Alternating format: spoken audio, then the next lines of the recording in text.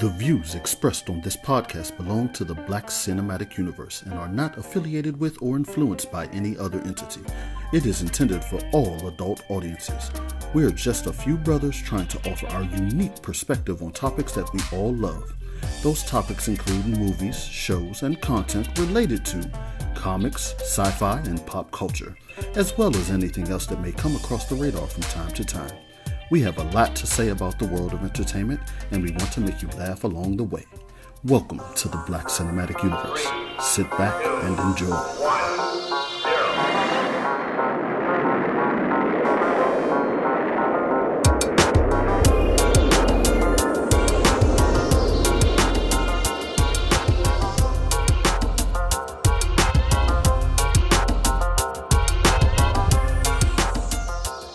Welcome back to the Black Cinematic Universe. You have officially landed on another planet. I go by the name of JDIV, and we have the squad in the building.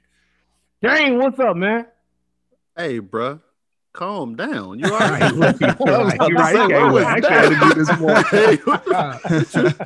many cups of coffee did you have this morning? He must have shook one off before he got it. That's what happened when we recorded a later time. He got extra energy. Yeah. But yeah, I'm good, bro. I'm good. Let's get going. Jesus Christ. Lof, you ready, man? Yeah, I'm good to go. Let's do it. Big John, you ready? Let's go. Detective Gordon, you ready, man? I'm ready, man. Let's do this thing. Yeah. Well, Rob ain't here. He in the Phantom Zone, but who knows? He might just randomly pop up. So it's Rob. Like, is this the baby oil you rubbed on this morning or something? What's going on with the energy, bro? Somebody got to pick up the slack. Jesus. Yo, so we're going to do something different. We doing different all around today. So this time we're going to do this. Detective, hit him with the news. I figure since you're going to be robbed today, I'll go ahead and do my best Lof impression. So first and foremost in the news, and then this is something that we actually discussed last week. So we kind of had the BCU crystal ball out when we started discussing this. Apparently, we do this Chris about Evans, once a month. Yeah. Apparently, Chris Evans is rumored to return, and we discussed that a little bit. But the twist is for 3 projects as Captain America and Doctor Strange 2, as Captain Hydra, and 2 movies that show Cap in the past, possibly with Wolverine. And like I said, we discussed Captain Hydra. For those that don't know, when Captain America comes back in the comic books, he's brought back by the Cosmic Cube, and basically when he comes back, he's raised and cultivated by Hydra as a sleeper agent, and then ultimately rises up as one of their greatest heroes, and takes down the whole superhero universe. And then we also discussed the Weapon Plus project, which is a combination of Captain America and Wolverine back in their war days when Wolverine was with Weapon X in Canada and Captain America was here fighting in the war. So we kind of touched on it last week, but what do y'all think about that news? So is that Cosmic Cube? That's not the same as the MCU's version, right? Yeah, it's going to be different. It's different. It's more like the Tesseract, right? In the comics, it's more like the Tesseract. Correct. Yeah. Okay. Yep. So, but we got to play with low key potentially. Is that how that comes about, or we think all is going to stem out of the? You mean low key or low key? Yeah, I was going to say, did you say Loki? You low key talking about Loki? Hey, he took Loki. That's how they talk about Loki in Capitol Heights. I'm like, hey, yo, Loki.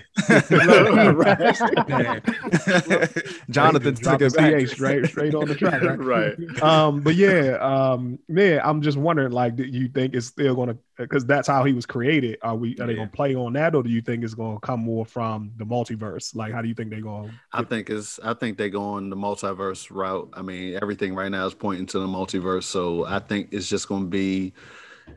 It's going to be some random versions of characters running around, and he's going to be like one of the versions that we see that's different. And I think, like we said, we feel like they're going to somehow introduce mutants. May not be like all of the X-Men coming out, but we feel like something coming out of this to show us some mutants here and there too. So I think it's just one of those multiverse things. Yeah, especially since it's rumored that he's gonna make an appearance in Strange too. So I'm thinking it's going to be more of a multiverse kind of thing, but you just never really know 100% with Marvel. Or, until I hear Feige say it, I'm still not 100% with rumors. You know what I mean? Like, I think we're all on the right track, and I'm glad to see that the BCU Brain Trust is thinking kind of like some of the writers and stuff out there. So we need to go ahead and make our own independent fan fiction YouTube Marvel movie. I don't, man, we could just create something brand new, bro. We really could. So has either of you read that Secret Empire series in like around 2016, where I think Red Skull was responsible for? Yep. Okay, so can they go that route, or that's not possible? Well, I mean, I know they're gonna have their creative liberties to kind of mix things up. So they'll try to attach it to something. So what do you think? So the Secret Empire joint that you're referring to is sort of what James was talking about when he was talking about Cap came back. So he had basically been operating as the normal Captain America as a sleeper agent. Mm-hmm. And then we found out during the Secret Empire that he was actually a Hydra agent, and it was an alternate version of Cap. Off the top of my mind, I can't remember exactly where that alternate version of Cap came from, because it wasn't the real Cap. Mm-hmm. And when they brought the real Cap back, he defeated him to take his spot back.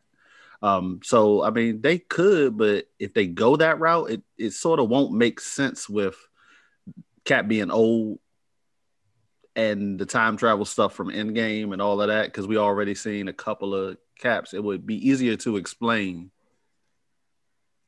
It would be easier to explain if it was just a multiverse joint.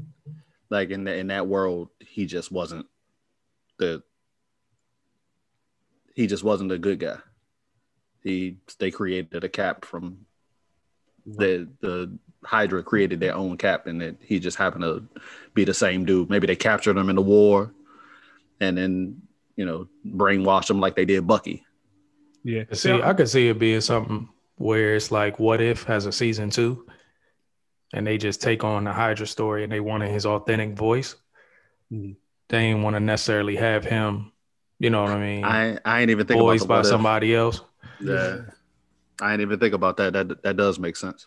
Yeah. So what don't make sense to me is all the credit y'all still giving to Marvel, but we'll sit back and we'll wait and see. It still just seemed like it's all over the place. I don't think the continuity is going to be there any longer. At least that's not my anticipation. So I'm going to have to probably enjoy everything as his own individual content. So I will say this, that at least for James and I, and I'm not sure who else would be fully aware of all of these stories, a lot of this stuff is coming from the comics. So the fear of lack of continuity isn't really there for us, because we've seen them do these stories with continuity in the comics. So yeah, John, I saw a link where somebody on the creative team of Marvel admitted that they've been having a lot of challenges with their storyline constructs because of the switching around of the slate and the schedule. Mm-hmm. I started to send it to you, but I didn't want you to feel like you was right. Appreciate that, man.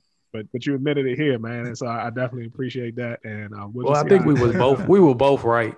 You were right in the sense that they are really struggling with it. Yeah. But I think I was right in the sense that they're well aware of where they're going, and they're very strategic and planned out. Right. So when you're that planned out, you can adjust and you can kind of, you know what I mean? Yeah. Throw audibles out there because you're so mapped out. And that's why I think they also kind of admitted to the fact that they have told the showrunner for WandaVision that they couldn't use. So she was like, "Oh, I want to use this person. I want to use this person." They were like, "No, we're using them for this. We're using them for that." Right. So she kept running into that. So that just kind of gives you a glimpse of how strategic they are, knowing that they have plans for certain characters that we haven't seen yet. Yeah, right. COVID's thrown a lot of curveballs at us, especially in terms of how they're going to do these movies. And I personally feel like, giving Marvel a little room to play just because they pulled off the last phase so well. But with that said, Kevin Feige recently came forward and in an interview with, I believe it was The Hollywood Reporter, said that certain Marvel characters are going to be previewed in the Disney Plus shows before making their big screen debuts. Now, I don't know if he means that they're going to get a test run, and if fans like them, they're going to increase, their overall influence in the MCU. Like they're going to get more movies, or they're going to, show up more in the, big tentpole Avenger type shows. What do you guys think of that? So I guess I won't necessarily say I like it. What I'll say is it's a good idea if they do something with it, which means if they put out, like, let's say Ms. Marvel sucks. Right. Like, if they decide, okay, Ms. Marvel sucks, we need to go a different way based on that, then that's cool. Also, the inverse of that is true. Like, let's say they put somebody on screen that they didn't expect to get a lot of screen time, and Moon Knight, yeah. Let's say they put somebody there and it's like, oh, we didn't expect them to get screen time, but now people love them so much. Such as the same thing they did with now they're doing the Boba Fett joint. Like, it was, people wanted to see it, we gave it to them. Oh, they liked it? Cool. Now we're gonna give them a whole series. Like, so it can be a blessing and a curse. I guess we just gotta figure out which one it'll be. No, but I think this is different though. This isn't we might put this person in this show and then we'll make a decision based on how fans respond. I thought it was more of we're going to put them on Disney Plus prior to their big screen debut, meaning we have every intention on bringing them to the big screen, just not before they get their prequels on. But the term preview means, hey, you get to see them, but before the main view. It's the pre-viewing. The main viewing is the film.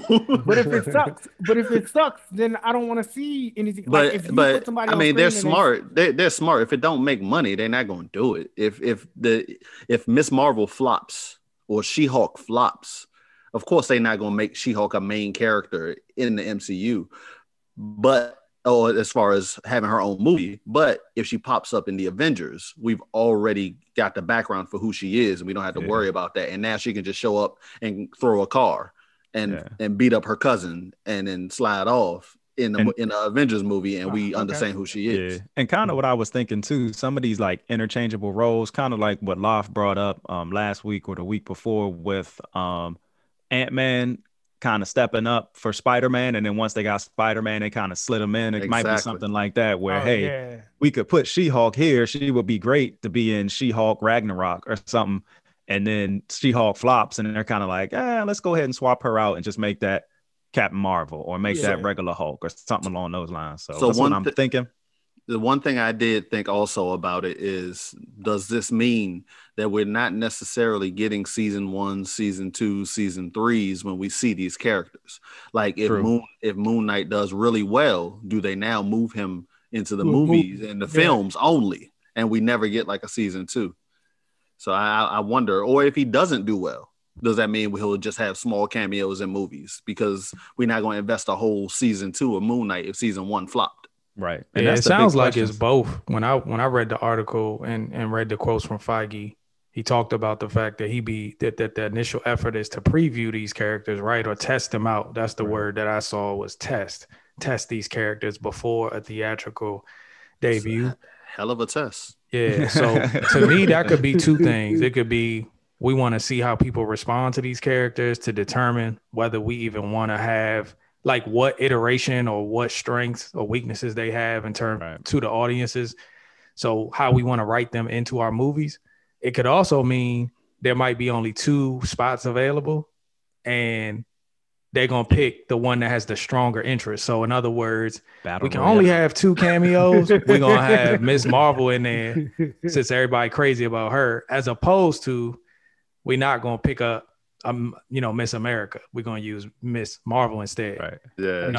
The other thing they said was he basically threw a sword in the room with him. And Feige also said that, you know what I mean, that the purpose of some of these shows is to really give people an idea of who they are. So it's like introducing them. Yeah. So I think he's trying to do both. Which I think is a good idea, and I hate to be that guy, but hey, man, since I'm doing the news, I'm gonna go ahead and just jump out there. But imagine if they'd have been able to do this with Captain Marvel. Like they could have introduced us to them, maybe seen some of the flaws that were there, and then fixed them before her big screen debut. I tried to watch Captain Marvel the other day. I did. I tapped out Captain Marvel faster than Wonder Woman. Like, good Lord. I was like, yeah, man. They both, you could make arguments that they're both very weak movies. You know what I mean? Like if somebody threw, and you know, if I was bashing Wonder Woman and some DC fanboy was like, but what about Captain Marvel? I couldn't just come back and be like, bruh, this was so much better. I mean, I would have to watch it again, but it's hard for me to say I watched Wonder Woman 84 before I watched Captain Marvel. No, it's not. It's very easy to say that. It's extremely easy. I just don't think not Wonder Woman 84. I am never watching that movie again. Has anybody seen Captain Marvel since? Did I mishear you? I'm saying Captain Marvel is better than Wonder Woman 84. I am too. Yeah, okay. Yeah. And I think it is slightly. That's a debate. Absolutely. Absolutely. No. Can somebody give Rob? Yeah, somebody take that voice box away from Rob. He sounded like Julie. You think so? Yes, we know so. Are you kidding me? No, man. No, cause like I said, I tried to watch. I was able to sit through Wonder Woman. I couldn't sit through Captain Marvel because you hadn't seen Wonder Woman yet. You hadn't seen Wonder Woman before. You've seen Captain Marvel. Go watch it again. I haven't. I've never watched Captain Marvel all the way through. I always try, and I always get to like the first 15, 20 minutes and can't finish it. Here's a question, but that means you probably exactly that means you finished Endgame and everything else before, so it was really no need to go back. Right, but you had no anticipation still. I just watched Age of Ultron yesterday. Sat through the whole thing. I know why. The TNT test. But it's interesting too because I actually think that Captain Marvel probably is better. See, Bree, we love you at the BCU, but I think that it's not by much. It's like, all right, one is a 5 and one is a 6.5 or something like that. Like the degrees of bad. Like I'm probably never gonna watch either of those again. You know what I mean? Like once was enough and I'm good, you know, unless, you know, my niece or somebody is like, please, Captain Marvel's so cool. Sure, like, all right. I'm sure I'll watch Captain Marvel again once my daughters get a little older and they're interested in these movies. But yeah, outside of that, I agree with you. But I do feel like Captain Marvel, the first one, could be like Captain America's first movie where we all left that joint like, that's what I'm hoping. And then the next two will like that. So, I mean, I'm hoping she has that turnaround too. Yeah, I love the fact that the director that they picked has a lot to prove, and she's been, you know, sort of pegged to do that second film. And I also like the fact that it's probably gonna have Monica Rambeau, you know, explored a little deeper in that movie too. Yeah, and it seems like I'm hoping that they've kind of heard some of the criticism of the last movie and are angling to fix it. You know what I mean? Because we joke about it, but Brie Larson, before she took the Captain Marvel role, was considered like a very good actress. So she has the potential. she still is. She's just not considered good in Captain, but not as Captain Marvel. And I think that.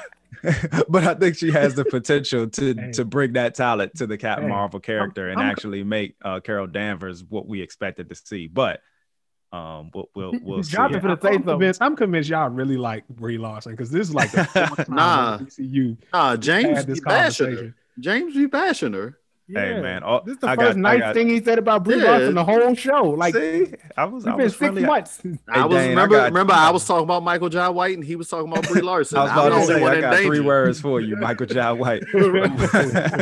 But speaking of how much Jonathan loved Wonder Woman 84. We got some more Snyder Cut news. Apparently, the Snyder Cut of the Justice League is rumored to be a 4-hour movie. Now, that's a long time to be watching. I know that there were rumors that they were breaking it up, like it was going to be more episodic and you would have to tune in every week. I guess the latest rumor of the week, man, and I don't know if this is Snyder. I don't know if this is DC. But we get a lot of conflicting information when it comes to the Justice League, you know, reboot or Snyder Cut. So I don't know what y'all guys think about a 4-hour movie. I don't know if it's going to be worth it. I hope it is. What do you guys think? We got to watch a 4-hour movie for 30 minutes of extra footage. Really? As long as he dragging out this news and rumors that he be dropping, I'm not surprised though. Because he's been dragging this joint out for a year now. And what I don't know from the news is is it going to be one? What I gather it's going to be one. It's actual a 4-hour movie. That's 4 hours. It's a 4-hour movie. But so how long was the first joint? 2.5. 2 hours, 2.5. But I think that there were rumors that they were going to break it up. So I don't know if they're saying, hey, here's the 4-hour movie. We're releasing it all at once. You can watch it back to back, or it's going to be John, a movie. How long was that movie, John? Does anyone recall the Batman vs Superman extended cut and how long that was? I've never seen it. That was like 3 something. Didn't you watch it at home, John? Yes, I watched it. I got it on DVD. Yeah, that was like how 3 long hours. Is that? 3 hours, 20 minutes or something. It was like 2.5. It felt like 3. It felt like 3. That's why I didn't watch it. Actually, but it's good, Dane. It'll make you like the movie better. James, I mean, we hold on. Time out. Hold on. James, coming from you, that means nothing. But hey man, if Rob was here, he'd back me up. But of course, the original in the movie theater, DC.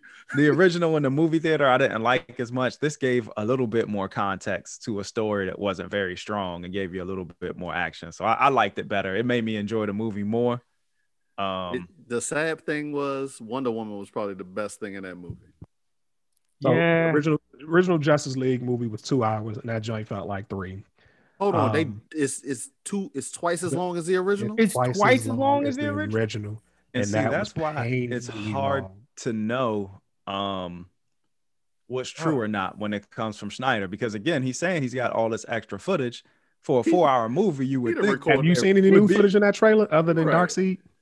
No, but it's the trailer. That man recorded everything. That man recorded out to the summer. Movie.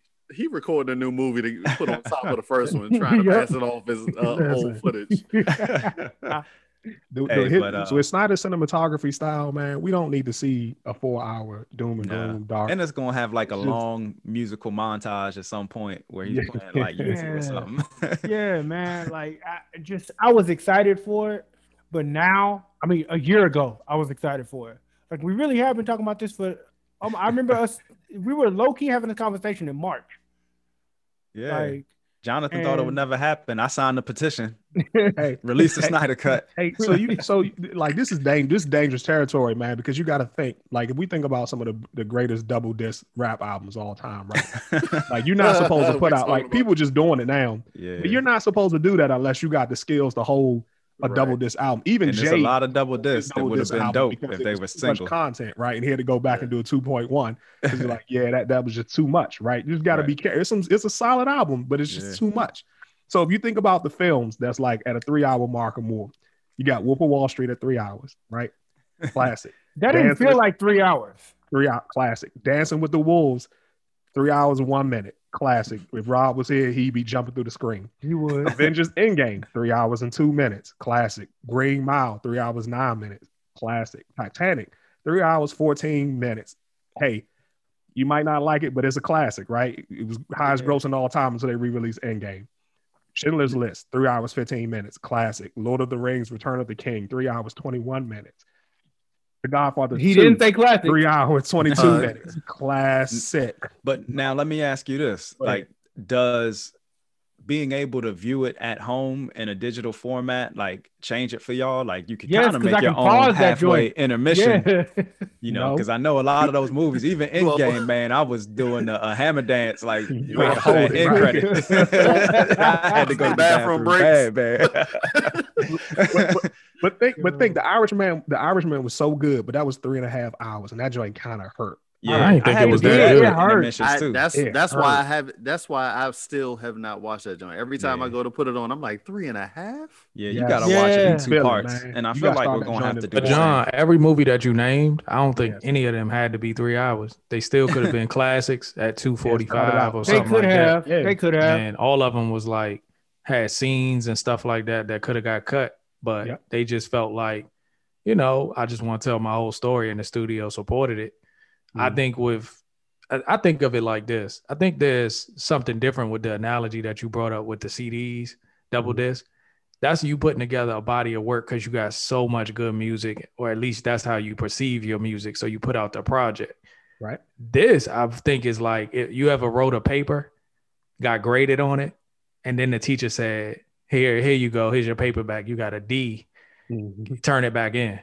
Right. So with Snyder having the ability to go back and do revisions over stuff that got cut initially, and to add those actors back in to sort of redo some stuff, if it's not good, I mean, that's probably valid to predict, but I think it's going to be better. So I think I mean, if it's not better or if it's just the same, then that says a lot about Snyder. So I'm gonna ask this. I'm gonna ask everybody. If Snyder Cut, which it probably will, if Snyder Cut have Cyborg showing up in the tinfoil suit for the whole 4 hours. It almost has to. Like, you can't fix that. He has to. That ain't, you can't fix that. That is Why you can't unfixable. fix that? It's CGI. It's CGI. Just fix it. Yeah, but you know how much that costs though. He probably ain't got the budget for it. And You it can just drop a looks 4 so hour movie, bad. Cut an hour off the movie, and then you can afford it. They literally would have to start over, like from scratch, because it looks so bad. There's no like tweaking it and fixing it, at least in my opinion. But I would just take it was CW level. Yeah, just let the character show whatever clothes he had on. That'll be better. Just got all the wife beaters, the sweatsuit. and some Jordans. Use the tracksuit and the motorcycle helmet from the shirt. No, the black joint. Yeah, but man, with that said, man, I'm still hopeful He and said excited. He said it. Oh, with What? that, he said, with that said. He said with that said. He didn't say Same bang. thing. It's the same thing. It's different. I'm still hopeful for it, but we'll see. I'm still not sure what version of the movie we're gonna get. I guess once we get closer to, I think it's a June or July release, we'll know better. Hey, Speaking James, of, hold on. Before you move on to the next thing, James, I just want you to know that we gonna have a field day on that joint if it's bad. me and John gonna go in so hard on that. and deservedly so, because I mean he is getting hyped up, man, and I feel like Snyder is looking at this like his last shot or one shot to kind of redeem himself and keep his name hot. So, well, if you're doing all of this, it's not going to end well. Yeah, we'll see. But like I said, speaking of Snyder, Army of the Dead teaser trailer was just released. I think we all had a chance to watch it. What do you guys think of the Army of the Dead teaser trailer? Because again, I think I'm just a Snyder fan. You are. I loved Dawn of the Dead. So I'm actually looking forward to this, but I know sometimes I can be the hopeful amongst the bunch. So what y'all think? So I'm a big fan of Dawn of the Dead. I actually love that movie. But this did not have that same feel as that movie to me. Yeah, it's just a teaser. It's just a teaser. So I mean, maybe when we get more, I'll get more of that feel. But I really enjoy it, and I guess I'm a Ving Rhames fan too. So Ving Rhames and just about anything I'll watch. He all right. Pretty black cast for a zombie movie, man. It was diverse for its time. When did that come out? 2005 ish. 2004, maybe 3. 4. Oh, okay. 4? Was it 4? 4. So, I'm waiting for Lob to jump. I'm about to say, Yeah, I feel like I Jonathan has something because he had stats ready to go. I don't have nothing to add to it. We already talked about it. You know what I mean? Yeah. My anticipation is, I'll watch it, and I have low expectations. Hopefully it'll exceed my expectations. Yeah, the teaser was so short. It really didn't give you a whole lot. It looked more like an action movie than anything. Yeah. Yeah, I mean, it's in one way, I think it has a lot of potential because I think it does show us and confirm that a lot of these action heroes, or at least castmates, are going to have a lot of artillery and guns. And we're so used to the zombie flick where people are scrounging around for whatever weapons are available. Like they're not loaded up with artillery and armor and all of this stuff ready to go in and fight zombies. Like Jonathan in Last for Dead, looking for ammo and rations. Right. And using sticks and sharpening the end of a toothpick. You know what I mean? Like, I think what we could predict is that we know Snyder is very good with action sequences and the slow motion and all of that. Like, it could be some cool stuff. But I don't think it's going to be much more than that. I don't think we're going to walk away feeling like, man, that movie was so good, man. I just can't wait to watch it again. It has such a great story. And, I don't think we're going to get all that. I think it's just going to be a real good popcorn flick where we get a lot of action. And I think that Snyder's cool with that. I think that if he delivers that, he feel like he did his job.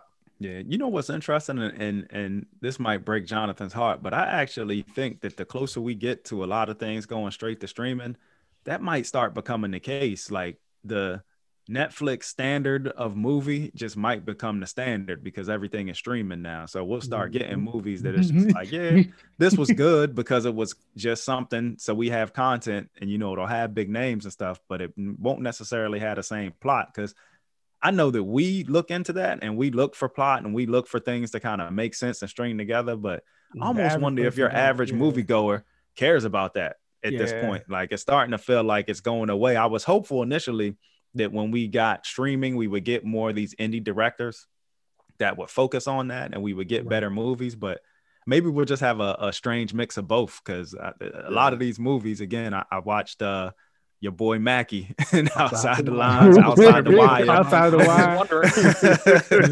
And, it's just kind of more the same. Entertaining enough for a Saturday night, but not something you want to go back and make your favorite movie, man. It doesn't have like, Matrix rewatch factors. It's not The Godfather. It's Mackie. What do you like John, do you like anything on McDonald's menu? So the white tiger with answer the question, man. No, he's literally asking you about do you like anything on McDonald's menu? If back in my day when I was drunk, that's not what he asked you either. That's not what he asked you. So you don't like the fries? That's the only reason he eats sloppies. That's the only time you eat sloppies. You don't like the fries? No, fries are bomb. Yeah, I mean, the fries are bomb. That's what you said. When you get them hot and salty and crisp, yes, hot, crispy, salty fries. Apple pie. Sometimes they be soggy. Once they sog, no. The new apple pie is trash, but the old one was bad. No, just the fries. Fish fillet. Nope.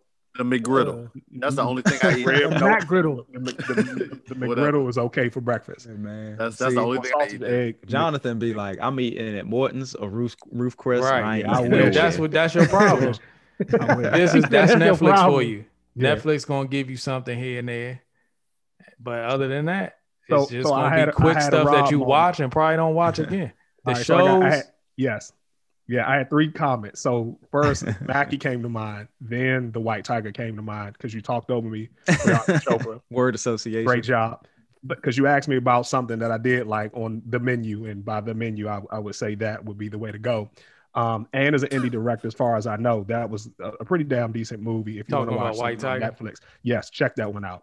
Yeah, I liked it a lot. And as it relates to hip hop, because we were talking about hip hop, same thing. Too much of anything, right? Remember, we only used to get an album once a year, once every other year from your favorite artist. Now you got content galore, and nothing is really that good. Everybody releasing something, and you can go to YouTube. Everybody's a rapper. That's what like Netflix has become, or the movie industry. It's just too much. And that's what I'm afraid of, because again, HBO and everybody else, HBO Max are if they continue releasing things via streaming, that's still up in the air. When 2022 comes, they might start putting movies back in the theater. They haven't really committed either way.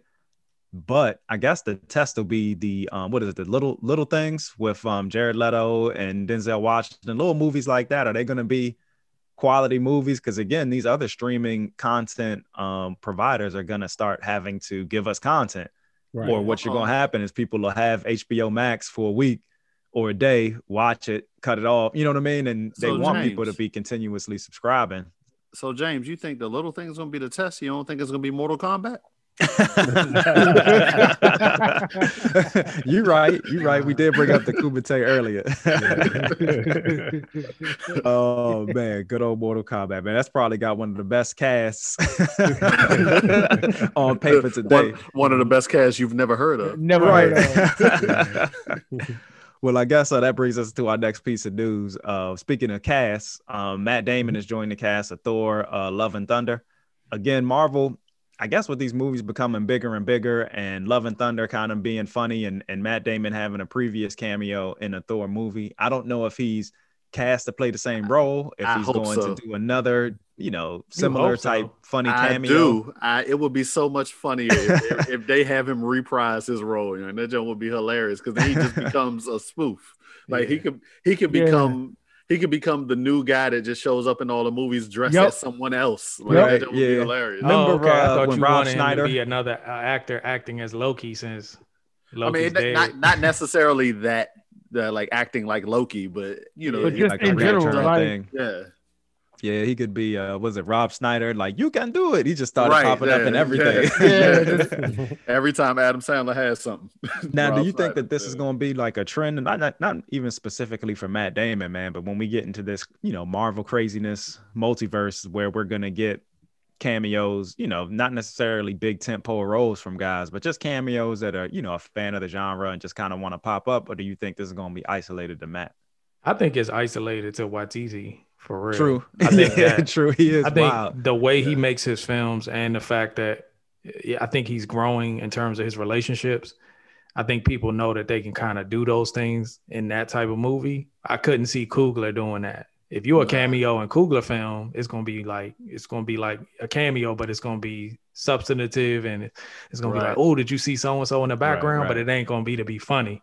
Yeah. And I think it just depends on the directors. I just think, I think Waititi's just doing this for his film. Right. So as long as there are further Thors that he's directing, I do think it could be a trend for those films. Coogler was in Coogler's film, which is Coogler put himself up there doing the dance. I keep hearing that Wale was in the joint, but I've never seen him. Yeah, I've never seen it. Yeah, and I can't confirm it because it's like nobody really has a photo or a screenshot. That'd be messed up if I was Wale and I got in that movie and they like cut me out. Right. That's what it was. He was on set. If he got his check, I think he'd be all right. Yeah, I mean, you get your check, you good. Nah, Wale don't need that money. But I think he wanted to be able to say, I was in there. You see me in there. He wanted to be like Ghostface in the Iron Man joint. Yeah, he had a lyric and everything. He just had to scrap. Like, damn, they cut me out. Go ahead and just take this off the album. Hey, and one more quick question on the Matt Damon thing, man. Do you think he's wasted in this way? Like, do you think that he should have had more of a higher profile character? He'd have messed something up trying to be. I couldn't see him as. I mean, character. There are characters he could be. I just don't know if they exist in Thor's universe, in Thor's like home world, and it seems like that's where they keep putting him for now. Yeah, it's wild hearing y'all say that because I told John this a long time ago. Matt Damon was my number one choice for Captain America. Really? Yeah. Why? I thought you wanted Chris Pines. I mean, I think Chris Pine became. What happened to Chris Pine after the fact? Like after the fact, Chris Pine became more prominent. I was like, well, he'd be perfect. But at the beginning, I just thought Chris Evans, just nothing he did ever looked like Captain America to me. Yeah. His voice, the way he talks, the fact that he gained weight and put on muscle, it definitely helped a lot. Yeah. And I can definitely accept him as Cap, but initially. I just think Matt was a better actor and everything. Like I just thought Jason Bourne kind of gave me sort of that vision for it. He would have had to be in better shape than Jason Bourne. Yeah, he would have had to. Yeah, man. They all do it, so he would have did it. Yeah, but he would. I don't know if he program. So, like I said, I could see him doing something else. I just don't know what it would be off the top of my head. And that was kind of my question because, we all often see, personally, the kind of how they did Idris, that was a waste. Actors and you kind of just waste them. You know what I mean? Yeah. So, I was just curious what the group felt about that. No, Matt Damon will end up in a DC film in a little while. Watch. Yeah, like for real, he'll be a character in DC. So, moving on to the next topic, one of our favorite series that we reviewed, The Boys, reportedly is coming out with the story arc from its third season. And I actually didn't read this because it was a separate graphic novel, but the story arc behind it is going to be Herogasm. And basically in traditional boys fashion, it's going to be weird and wacky.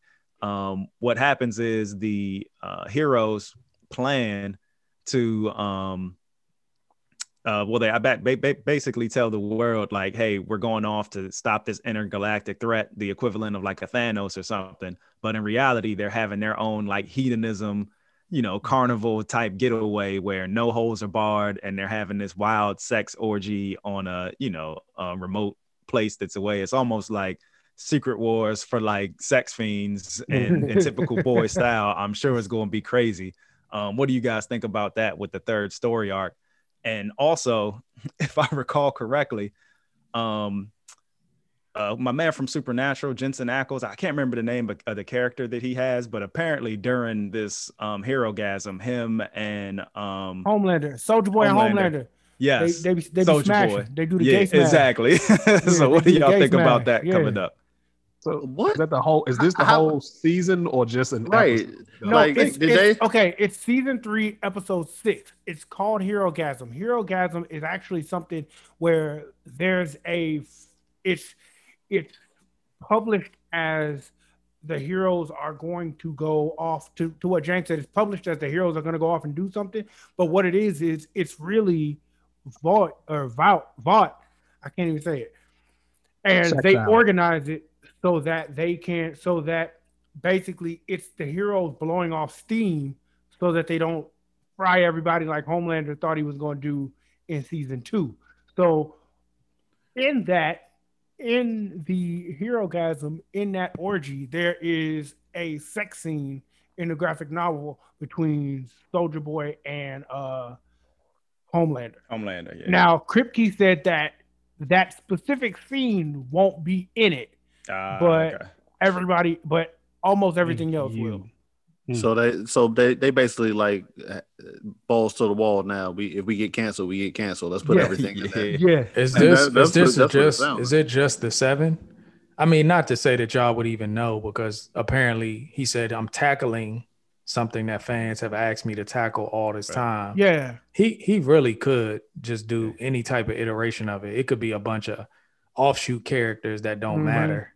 And I think the that's 7 what might have one or two people that go. Yeah. You know, it might not really be focused on all of them. Yeah, it had all the, superheroes there. You know what I mean? Basically, it's their big vacation to get away. Yeah. What's interesting is one of the craziest stories that they never really touched on. And it's weird. So I don't know if, Dan, you didn't read The Boys, did you? Nah, I didn't. So I might be, unique in knowing this. But basically, there's a character that they call Tech Knight. That's kind of like their Batman, kind of Iron Man, kind of hybrid. But he had a sidekick called Laddie. But basically, Tech Knight had this weird, and they don't really explain where it came from, but he just couldn't stop humping stuff. And basically, he humps Laddie, and Laddie, has this complaint against him and has to leave, and they have to kick him out the 7. It's crazy. What? But if we're getting in the Herogasm, I'm just curious if they're going to go down some of those, lines eventually. But I just don't know how crazy. Now you mentioned it, they should. With it. Yeah, it's funny, man. I wouldn't object to it. I mean, they did the thing with the Deep, so exactly. This don't sound way too similar to some real life stuff. With exactly. What was it? Your man Epstein had the island. Was that him? Yeah, true. Yeah, Epstein Island. Yep. That's kind of what I like. I don't know if I really necessarily am gonna be this episode being as though I didn't read the comic, but I think just hearing about them introducing stuff like this is what I love about The Boys, is that they tackle stuff that happens in real life. So to Dane's, comment about Epstein, that's what this joint be showing you, is the flaws in people with power. Yeah. They're just superpowers. Yep. So people with superpowers would do stuff like that and have an island and do what they want. And who gonna stop them? Yeah. It's kind of dope.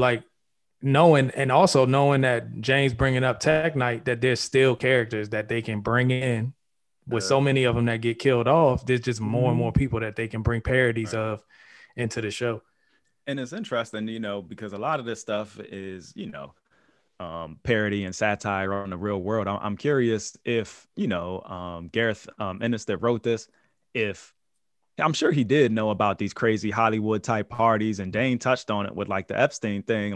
Epstein's probably not the only person that has his own wild, orgy island type parties. Right. You know what I mean? You get Diddy and all these guys notorious for having crazy, parties. Not saying the child molester part of it, Diddy, not trying to drag your name through the mud, but I'm just saying that there's pretty wild, parties, man. When you hear some of the behind the scenes stories that, celebrities can have. So tying that into The Boys, I think is interesting. With that, I think we're going to get to a quick trailer. Did anybody have a chance to watch Godzilla vs. Kong trailer? It just dropped today, probably an hour or two ago. I know this ain't the most highly anticipated movie, and this kind of gets to what we were talking about before with some of these popcorn theater kind of, not heavy on the plot, heavy on the action that we might start getting with streaming. What'd you guys think about the Godzilla vs. Kong trailer? And did y'all like the original? I got a problem with it because I'm trying to figure out how come King Kong only talks to a little girl and her doll baby. Why you sound so calm about it? Yeah, why you whispering? Like You ain't never this calm. He's You ain't King never this Calm. King Calm. Because it's 2021 and I'm trying to be more positive, but I'm having a difficult time when I see a trailer where King Kong is somehow captured, which every other movie he's so vicious you can't capture him, and B, he only speaks to a little girl and the little girl's doll baby. Like, why are we adding that? Why is that the script we're going with? It's always a little kid, man. These characters. It's usually a white woman. I'm about to say it's normally a white woman. You're right. Yeah. King Kong is a white woman. Yeah. Hey, but you know what? And again, I tend to be the more positive of the group. So I think that the action looks good. But the worst part of these Godzilla King Kong movies is us. Like, if you just take out, they always try to add the human element and give us reasons to have our actors and actresses in it. But ultimately, you just want to see King Kong and Godzilla fight. Right. But they always try, like Jonathan say, to humanize it. Like, oh, he talks to a little girl. He's got the heart of gold. You know, it's just like, man, let Kong be Kong, man. Right. And it's funny because the whole premise is like almost that nature had these titans sort of hidden to balance things out and set things right is if we're destroying the earth. And so for us to be like still doing that, it don't make sense that Godzilla would side with humanity. Right. Yeah. And then Right. but it does look like Godzilla and King Kong want to stop kind of establish some type of beef. I was actually surprised to see Godzilla look like the villain most of the trailer. Like King Kong is the good guy. Right. But Godzilla was the good guy in the previous two films. So it's just Exactly. that's the part Yeah. that was kind of throwing me like, And y'all gonna just like organically create this issue. I think a better way of doing it, in my opinion, would have been for both of them to fight just because they run into each other, but there's a common enemy, and I they suspect both that's have to what it fight a worse bad guy. That's what I thought happened in I think the original, which came out in the 80s. And so that's what I thought they was going to do here, but it looked like they just got beef out the gate. Didn't they do away with all the other bad guys in the last Godzilla movie? Didn't they have like 3 or 4? Yeah, but at the end they had an did. after credit scene, and the after credit scene was that evil guy he was trying to buy the Titans and stuff. He had the head of I think it was the 3-headed jump. yeah, that dragon joint, like, and he was like, I'll take it. So I thought, oh, okay, they're gonna make him build Mecha Godzilla with that head somehow, and that could still happen. Right. But Maybe that's what they ultimately team up to fight against. Yeah. But Lav, I think you had a good point because maybe that's why Godzilla turns, because you kind of see in the trailer they're saying he's attacking us for some reason. We don't know why Godzilla's gone, but maybe he's tired. Like, man, y'all still dumping stuff in the oceans, man. I got, carry out wing Godzilla like styrofoam platters floating on my head, man. Godzilla like I got kids. Eddie Lennox mumbo sauce. I got kids, man. Y'all dirtying up my house. He's like, I got kids. So maybe that's part of it. That's why he starts going off. I mean, we'll see. The one positive note that I do like about it is that it's going to be on streaming immediately, because I don't have to go to the theater to see it. Yeah. So Thank you God can I don't have to just do that. pull it up and watch it. And, if it's bad, we just cut it off and not feel Save like my I wasted it. $15. Yeah. Exactly. I also wasn't really particularly sure how they were going to explain how Kong got the size of Godzilla. Yeah. I'm still wondering about that, because I was about to ask the same question. How are they the same size? Yeah, first they kind of show that they're similar in size with Kong and him fighting on an aircraft carrier, which was kind of corny to me. Mm-hmm. See, there's certain scenes where you're like, somebody in the creative team said, what if they were on an aircraft carrier fighting? Right. That's the stuff where it make it corny, because it's like, Because you got to bring the threat, the human threat into it, right? Like, we have to be a part of this. Exactly. And it makes shows scale terrible. of size. You can't tell just how large they are without putting them beside humans. So I see why they're doing that. At least they're not fighting in New York City, right? You can be thankful that it's not they just that did again. Tokyo. They shouldn't- Same they thing. shouldn't- It's yeah, like, they I would do shouldn't Tokyo fit. instead. They shouldn't fit on a helicraft carrier. Right. Thank you. right. If you're as tall as skyscrapers in one scene, you Right. shouldn't be able to stand on an aircraft carrier, and the aircraft carrier is still floating. Thank you. With two of these Titans fighting on it, and the You boat lost just ingenuity. floating like it's normal. So Yeah. what's the largest aircraft carrier? What's the size of the largest aircraft carrier? I think that matters because there are some pretty damn big aircraft carriers. Yeah, but not none big enough to hold two skyscrapers that are fighting each other. Well, clearly they are because they did it in the movie. So they do it in the movie. Wait. This is the thing y'all want to point an issue out with, not the little girl with her teddy bear who's talking to King Kong. See, John, something's going on with your superpowers, Captain. Yeah, Captain Cynicism. You must be around 2021. You was optimistic last week. 2021. 2021 is your kryptonite. Yeah. Gotcha. 2021 is your kryptonite. Yeah. That's what happened when he's indoors. But speaking of his cynicism, I saved the best for last. I know this was supposed to be mid-run sheet, fellas, but the Superman and Lois trailer has been released on the WB. So before you go in, you miss your meat shift. It was speaking of kryptonite. He said you missed your meat shift. You gotta work on that. You gotta work on your meat shift, man. Yeah. See, Rob ain't here, so I'm not entertaining that, man. Just looking at live, I know he's glad that he didn't have to do news today. Yeah, I'm a little upset that y'all using that even when Rob is not here. But what do y'all think of the trailer? Did y'all have a chance to watch it?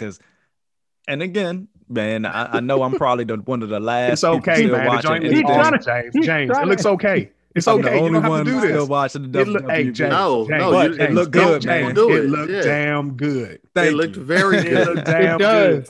It does. Hey, just for everybody listening, James saved this for last because he knew it looked damn good. And he wanted the joy of having to hear us. It's been a minute since they had something good on the WB. It's been a minute. Yes, James, you might actually have some backup on this one. I told you in the group, I got your back on this one because I'm definitely going to check it out after seeing that trailer because that trailer definitely looked good. The trailer did look good. I was mad because it sort of pissed me off. Like, why can't we get another Superman movie? Like, if y'all can do this, right? Yeah. Why can't we get another Superman movie? But yeah, it looks and what's good. interesting too is I think his name is Taylor Hoskins is playing the new Superman. My man from another WB level show, Teen Wolf, actually. But he was already Superman. Everything in he was already Superman on in Supergirl. the Flash joint. Yeah, and Flash that's what I'm saying. Like, I joint. think he has done a good job in the part. Like, he looks pretty good as Superman, which surprised me after seeing him in Teen Wolf. And it seems like, I don't know if it's because of COVID. I don't know if it's because they cut Arrow and everything else that they got a little bit more budget. But it looks like the 4CW looks good. It looks like a movie thing. Yeah, I think they. At least for this first episode. Now, you know how CW go, man. The pilot might be fire. It does. By episode 3. But the storyline looks like something we've never seen from Superman. Yeah. So I think that in itself is intriguing enough to check it out, at least for the pilot. I'll probably get 2 or 3 episodes in before I have to write it off. I got a feeling it's going to take that natural CW turn at some point, but it'll definitely start off strong. It's got to cross over into, I don't know what we at, Flash season 7, season 8, season 12. No, don't touch Flash. Please keep it 7. As soon as Supergirl show up, that junk will go downhill. I know. Is it canceled? No, this is her last season this year. Supergirl's last season. So I just can't. And Black Lightning, that comes back Superman. soon. It's something about his cheekbones or something, man. He just looked evil to me. So it's just, right. It's something about his face. Cheekbones. Yeah, he just look evil. Like that's kind of what I like about it. Bizarro Superman when I see Say it again, John. Say that again. What you say, Rob? Say it again. What's going on with this shit? He ain't say chest hair. Rob, he talking to you. I know. Hey, but if you seen pictures with Tyler with his shirt off, he looked like he got yoked and right for the position. So I don't look at those pictures. We got chest and we got cheekbones and we got blue eyes. You searched up for those? Yeah, Rob. They wasn't in the trailer. I need to know. Google just sends up pictures and everything else. No, so, Google don't send me them I ain't pictures. see those. I ain't see those. Google don't send me them pictures.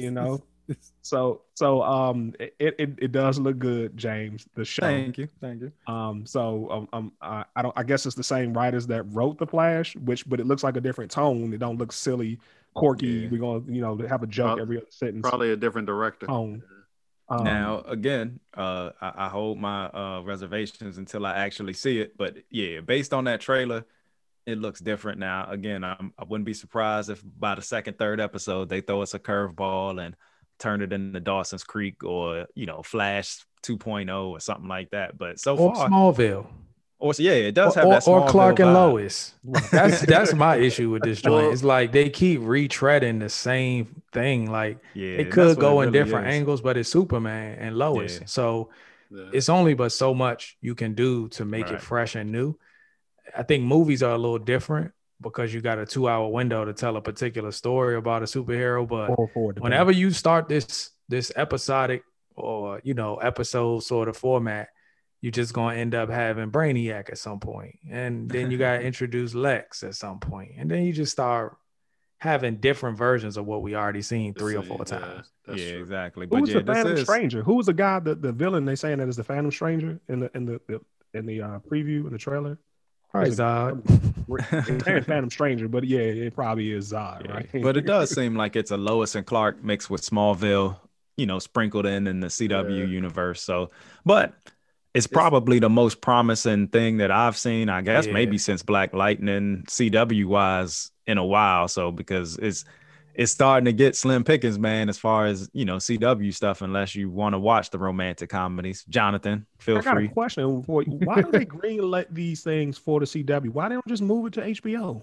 Yeah. They just do like 45-minute, no commercial-free episodes. And let it really be gritty. Why are we backing the CW still? Because Somebody got to keep it afloat. Warner Brothers already making money off of it, and they're not going to stop that boat from sailing. They got to keep the network afloat. I think, John, to make that answer, I think Warner Brothers has a policy on Superman. He has to be the Boy Scout.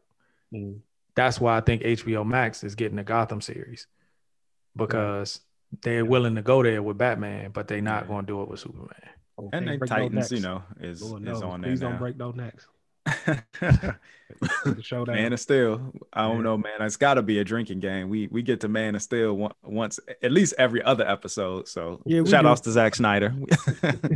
Warner Brothers just being stupid though, because at some point you shouldn't have any of your characters limited that way. Right. Like you probably be successful by letting Superman stretch and change. Right. That's and really grow. how. I mean, but if you really want to get down into it, we all know why they're doing that. Like we all know why they're holding on to that as Superman. Like because like it's Superman is the American hero. Like we talk about Captain America, but when like Superman, he's the white American hero. Like you can't. That's why like if we ever get a black Superman, it won't be good. It'll be bad on purpose.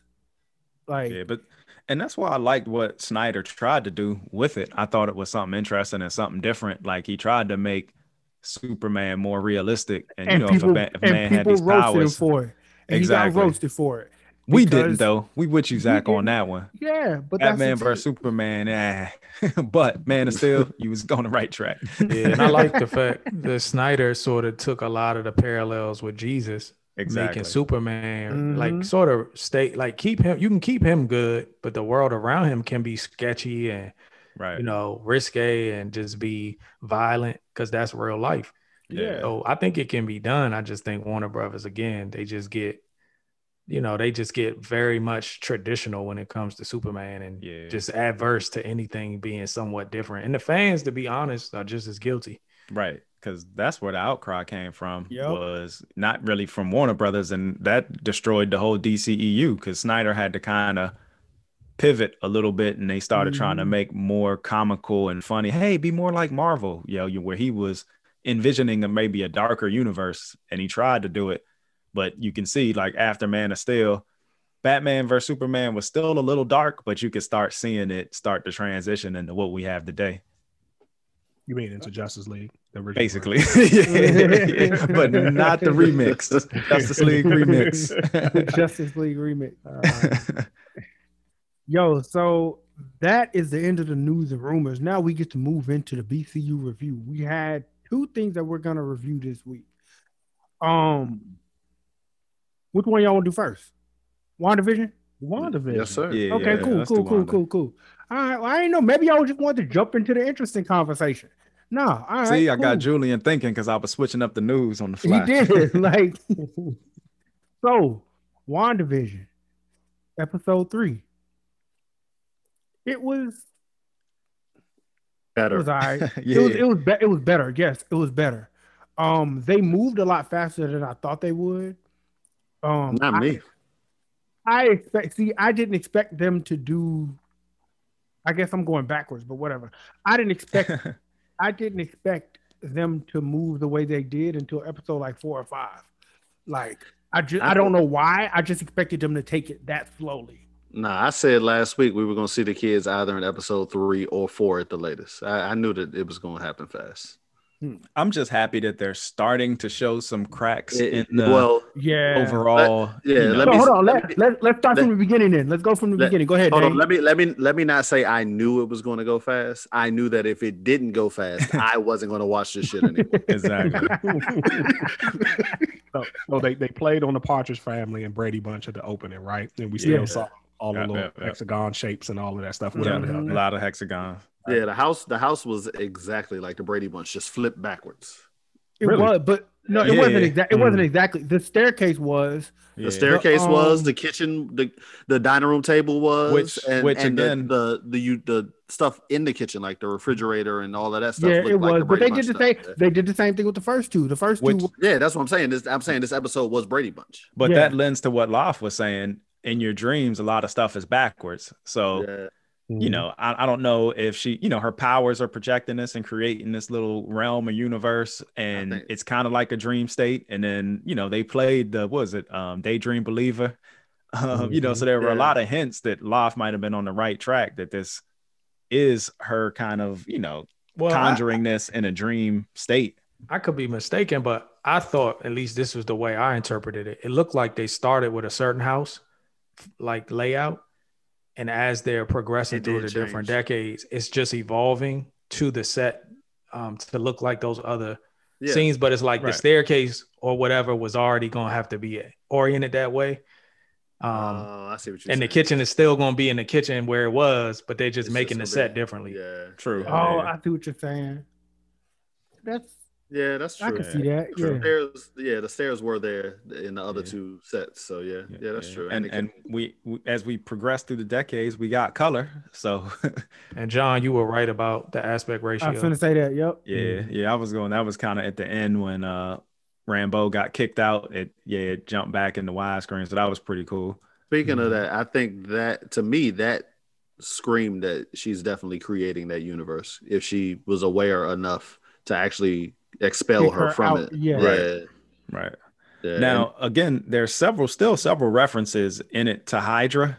I'm just curious because, again, maybe when Sword was trying to contact her, and that's why they're sending people in there, maybe Sword doesn't know that this is all Wanda's doing. Maybe they think that somebody is manipulating her, or Hydra actually is manipulating her, or AIM, or one of these other nefarious, organizations. Remember in this episode's commercial, the whole thing was it was Hydra. Yeah. It was Hydra, and it said, "Go anywhere you want to without going anywhere." Yeah.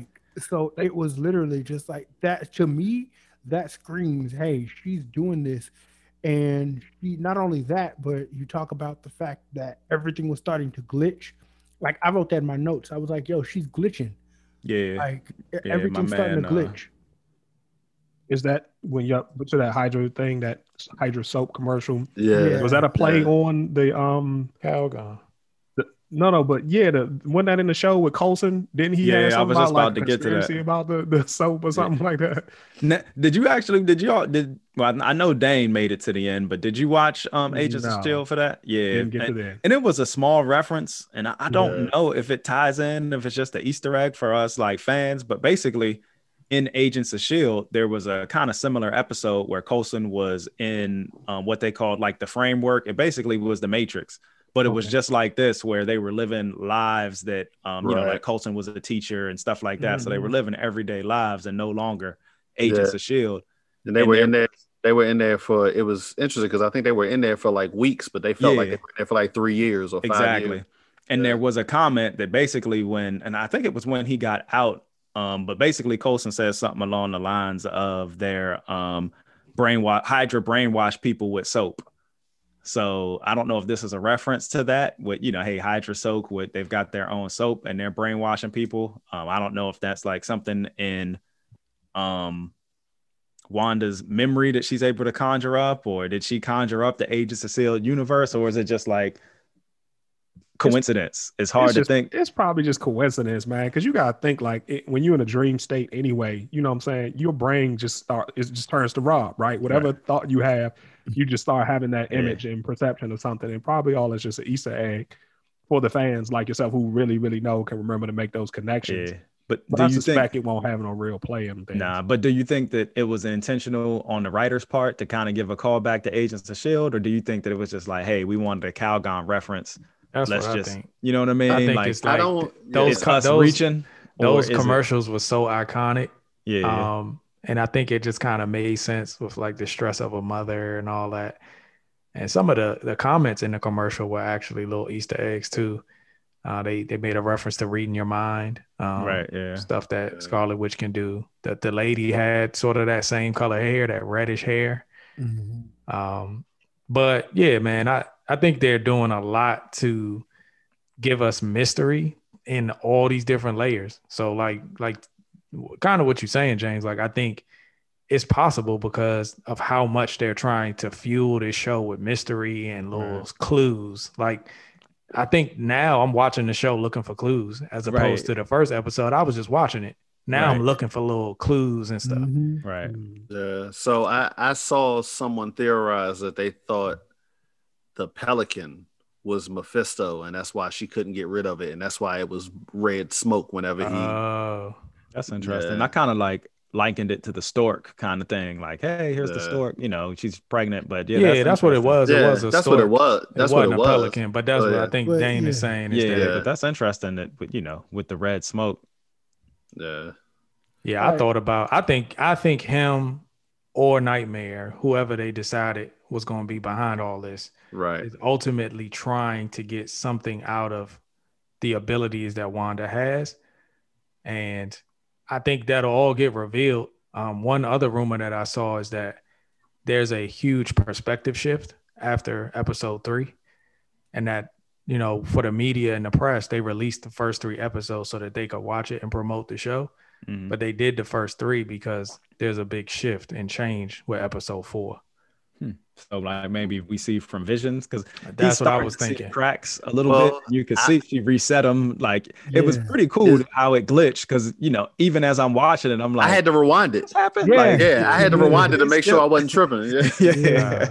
So they did it so well. They made it seem like you rewinded the show and then watched the same stuff. Because it's just like so go ahead. My bad. No, go ahead.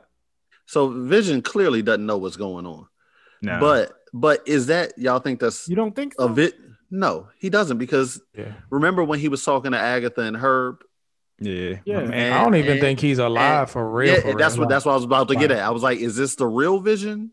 Did she take his body and like reanimate his body, or is this just a construct that she created out of thin air? That's what I'm wondering now. They said that she connected with the stone to where they're not one and the same, but like his consciousness is like fully a part of her or something like that. So I think in this reality, she can create Vision again. But I think on the outside of this reality, his shell is still dead, right?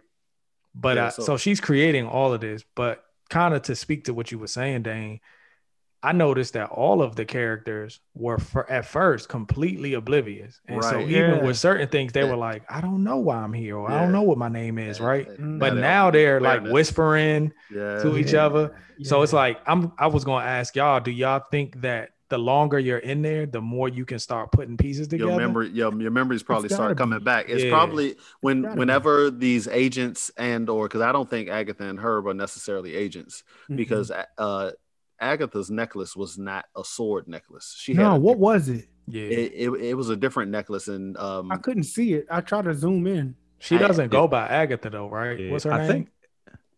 It's Agnes. Like, wasn't it like a signal? I think it's like a sickle, because it's like isn't she tied into like the Grim Reaper and all that stuff? So I think that's what it looked like. Doesn't Nightmare carry a sickle? Right. Yeah, that's what I was thinking. So I think has something to do with like whatever bad guy is trying to influence Wanda, and she maybe is watching, and maybe both of them are, because remember they were like they were saying she's not here for, and then they stopped, and they was like she's here because, and then they stopped. Like they knew she was there for something else, but they didn't want to talk. And that's about why I think our theory that her might be the high evolutionary and she might be Agatha.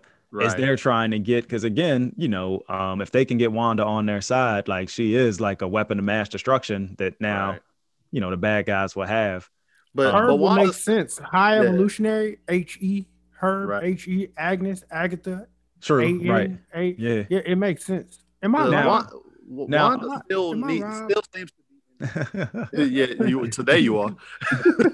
But Wanda still seems to be in control though, like for her to. But I was gonna say, she seems like, if you notice that they're starting to wake up a little bit as she has more stressors. Like every time something critical happens, she has to fix it, and then she either skips to a new decade, or then she created the pregnancy. Like as they're kind of moving along, and I think that she got twin newborns now, so that whole thing about to fall apart. Yeah, exactly. But we're starting to see the cracks in Wanda, and as Wanda's dealing with this stuff, we're starting to see cracks in her little universe she's created. Right. So when you think about like the having a lucid dream, I don't know if not everyone does this, but when you start realizing that you're dreaming, but you don't want to wake up from it because you're enjoying whatever it is that's happening in the dream. Thank God Rob is not here right now. But like, I've done that so often, and it's always like I always want to become like a superhero. But the worst part of like a lucid dream is when things don't work the way they're supposed to, and you get frustrated by it, like a gun. Like I can never fire a gun in a dream. It never works. Like the trigger is too heavy. Like I literally cannot pull the trigger. And it always seems like my punches are like underwater too. Like, man, yes, this punch so slow. Right. But I think that's what's happening for her.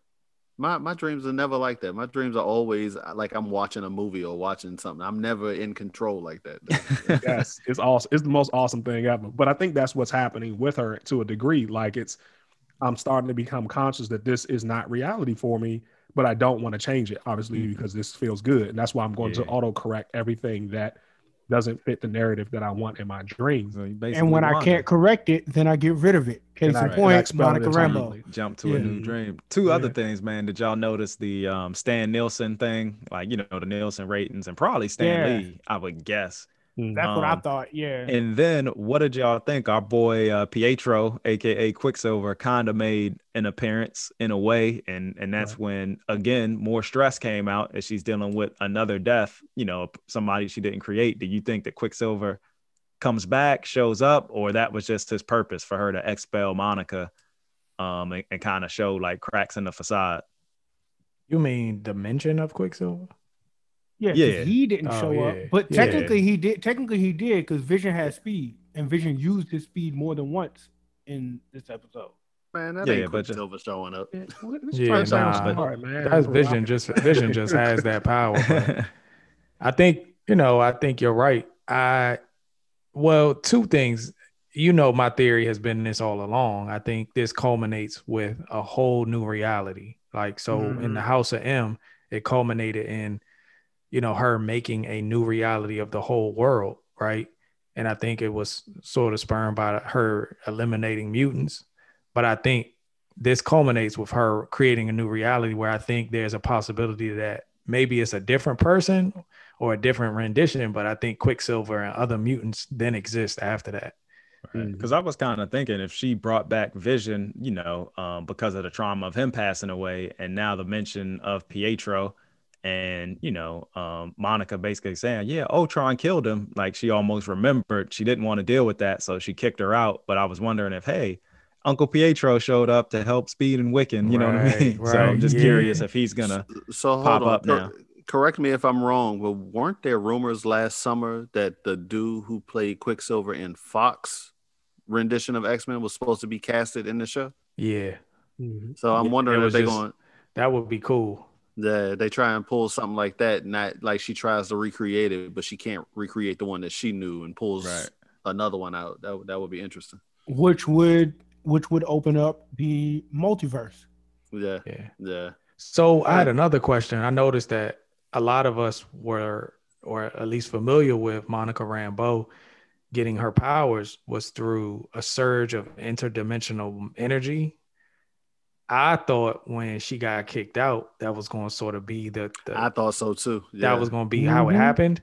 But it was so quick. It was almost like she flew through a bubble and that was it. And she landed. Do y'all think that was it? Or do y'all think she gets her powers some other way? I think they find out she has her powers because she got captured. So either she got captured or she found out she had her powers at that moment. I interpreted that as the people. No, those are that was Sword. Yeah. She's an agent of Sword. That was Sword coming to rescue her. She wasn't captured. You think? Yes. Yeah. I mean, I don't think they know knew what was coming out of there. So I don't think they knew what it was. They just okay. responded. Okay. Yeah, I think That I'm makes sense. gonna take the other. I don't think she got her powers yet. I think it'll be more significant. But Yeah. one thing I did notice, and it probably was like maybe a mixture of Captain Marvel and Quasar, but like on her outfit, she had like little starbursts or little stars on her. Yeah, she did. So I was like, oh, that's either Captain Marvel or I don't know if that's gonna be her as Quasar or what. But it was kind of like a hint towards where they're going. But I don't think just yet she got her powers. If he did, it was pretty anticlimactic unless something else happens at the beginning of the next episode. So I think we're going to get something that I hope is a little bit more significant from her. And maybe the perspective shift is now we're on the outside. That's what I was thinking. And the episodes show Monica dealing with what she had, what she can tell them about what she saw inside. And now we start feeling out. And then ultimately that leads up to a different fight where Monica gets the powers. That would make sense too. I can't watch the rest of this show without Tiana Paris, so that was my thought. The perspective was going to switch to the outside. I'm sure she's going to go back in at some point. They're going to try to get her back into it, or she's just going to be working from the outside, and now we get to see more of what Sword is dealing with on the outside and the impact that she has. What was the name of the town? It also had like a Westview. Okay, yeah. But I thought it had something on the sign that made me think about dreams or something like that. I thought so too. Maybe like something about where dreams might have come said true. The American Dream, the town, something like that. Something. When dreams come true or something along those lines. But I am a lot more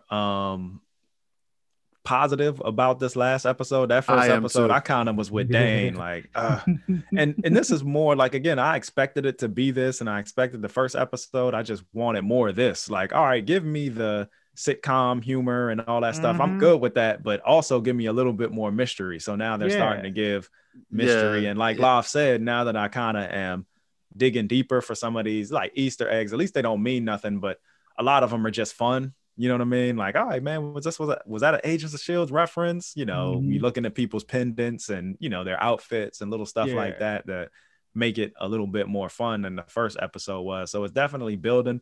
One of my biggest complaints is they're just so short. Like with Mandalorian, you kind of got you know that we were talking about it before. You kind of got a beginning, middle, and end, and then something for the overall story arc where there was action. Where this one, it just feels like, man, I wish I could just stream this thing, man. It's 30 minutes and now I gotta wait, or 45 minutes or whatever it is. Now I gotta wait a week to figure out what's gonna happen next. If there wasn't such a spoiler universe, this probably would be something that I would have waited. You know what I mean? And just binged 3 or 4 episodes in a row, and it would have been more fulfilling. Like trying to get it in this, you know, incremental. The thing that sucks is you turn on the episode, you be like, all right, 34 minutes. And then that joint got like 7 minutes of credits. Like, exactly. Why is that? I'm only getting like 20, 25 minutes top. Exactly.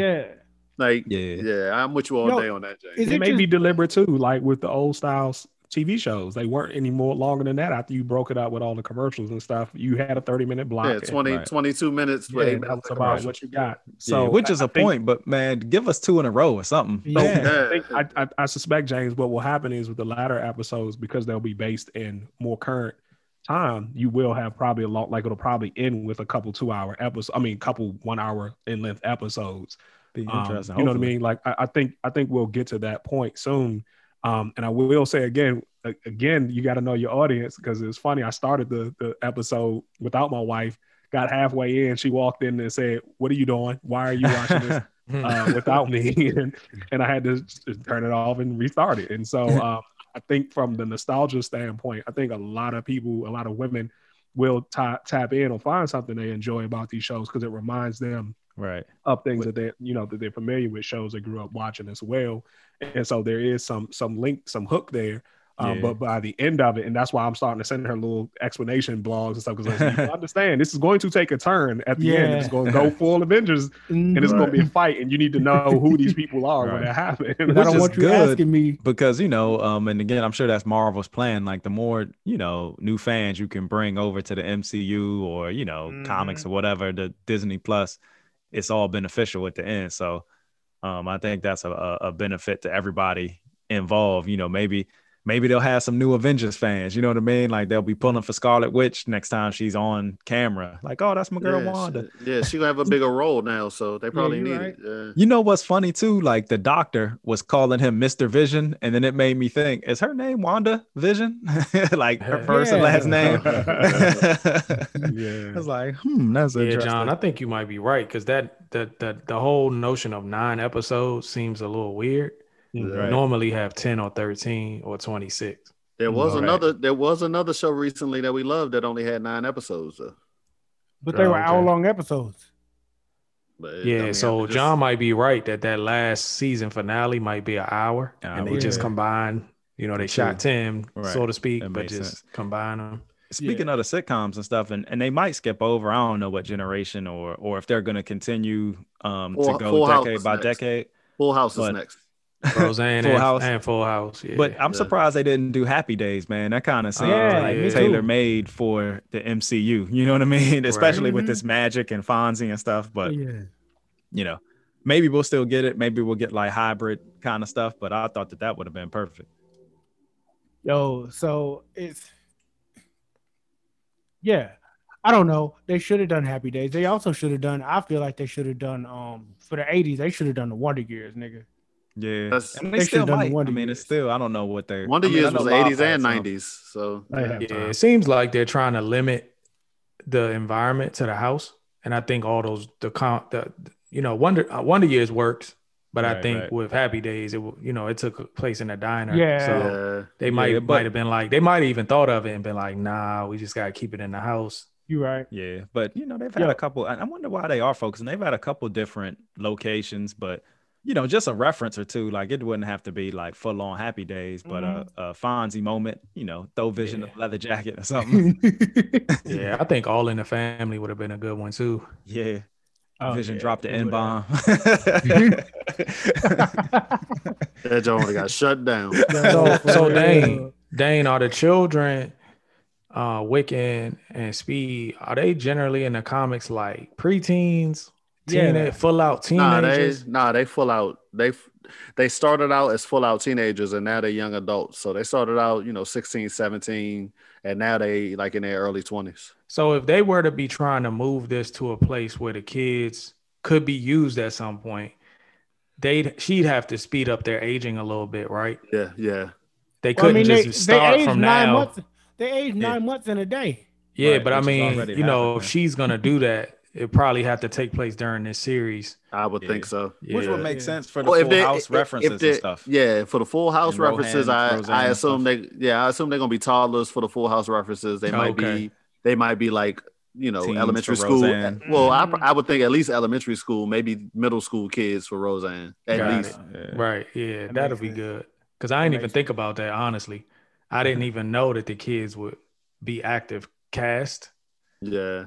And we haven't heard anything about that. We had heard rumors about that. Yeah. So if they really do begin to play a part and they're the kids that we see in the Roseanne episodes and Full House, that'll be tight. Like that'll be different than what I thought. Yeah. That actually would be a reason why they show Vision running fast this last episode too, because one of them is a speedster like his uncle. Oh, yeah, so that would make sense for that. Yeah. Okay.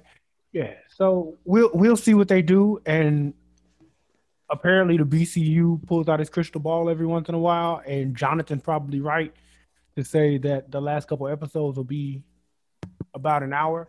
So that's gonna before we move on, did any of y'all watch Ultron after? I know you said you watched it, but you know, the recommendations when you make it through the credits, because I watched just in case it recommended Age of Ultron. I thought that was funny. Like, hey, just in case you're wondering how this guy Pietro died and who that Ultron is, go ahead and watch this. That is why I watched it, because I watched the episode and it was like, if you like this, watch Avengers Age of Ultron. Right. Like, it was funny. My son was in the room at the end and saw that and said, "Daddy, turn on Ultron."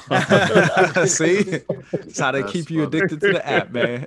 Yeah, I watched those 2 Legend episodes on Disney Plus, which are basically like, you know what I mean, to catch you up on the character's development through the MCU.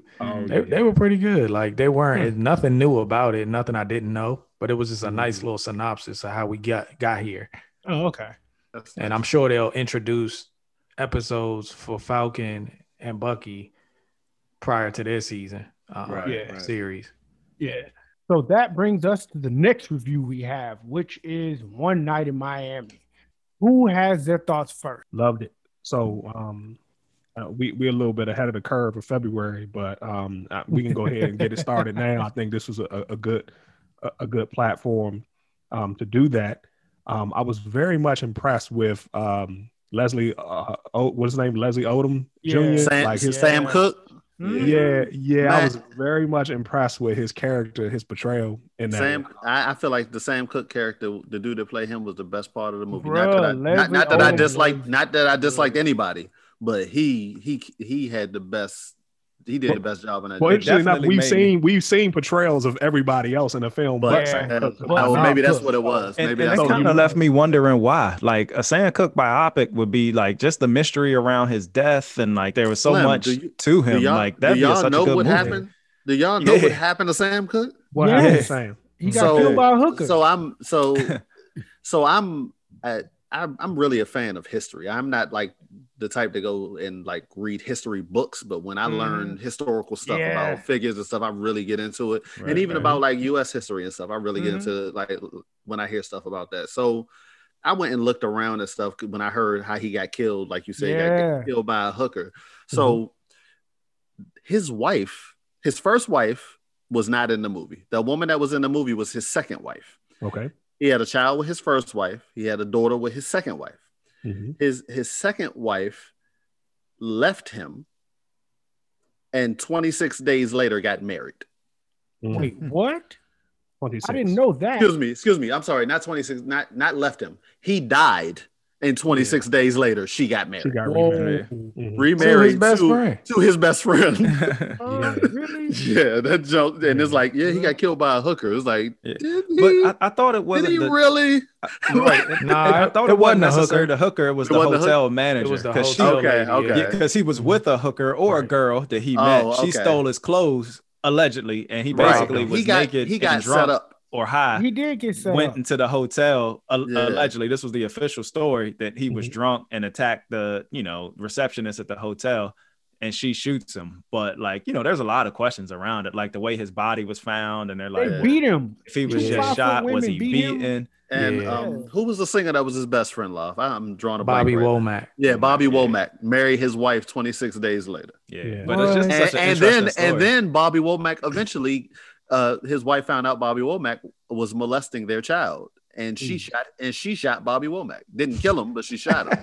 Wow. But that's what I'm saying. So this should be a spinoff with Leslie Odom Jr. as Sam Cooke. And we just get into it. Because he also was very influential and impactful, man. Like his music is still around. Yeah, man. And just because, like, not just that, when you add in how interesting his life was, I'm just surprised that we haven't seen, some sort of portrayal on the big screen about him. So that was probably, like Dane said, one of the highlights of this. And, it just helps that, Leslie Odom is a good actor and can sing so well. It was like perfect. Yeah. So shout out to Regina King for directing this. She did a great job. The whole time I'm watching Leslie Odom do the job, I didn't realize he was a singer. So the whole time I'm like, man, this dude got the best lip sync job I've ever seen in my life. Was And he by in the Hamilton? end, he was. Yeah. And I looked it up during the movie, and by the end, I was like, "Oh, he's really singing. This dude was in Hamilton. He's really doing this singing." I first got introduced to him through that daggone, what was the insurance commercial? That joint came on. That is him. Came on 17 times a day. I forgot. And I was about like, that. yo, they What's played the insurance hell out this commercial? commercial. And my wife was like, that's What the dude was from it? Hamilton. Having not seen Hamilton, I wouldn't have known that.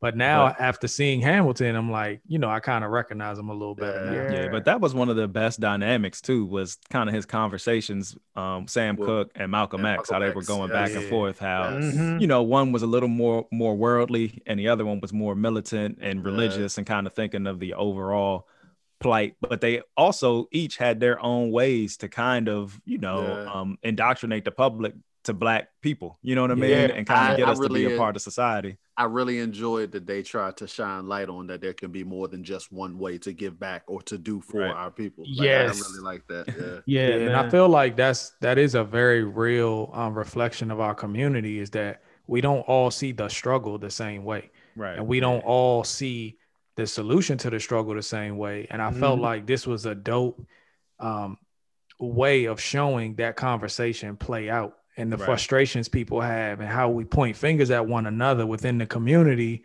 Like, you're not doing it the right way. Yeah. And Sam Cooke saying, well, I have economic empowerment.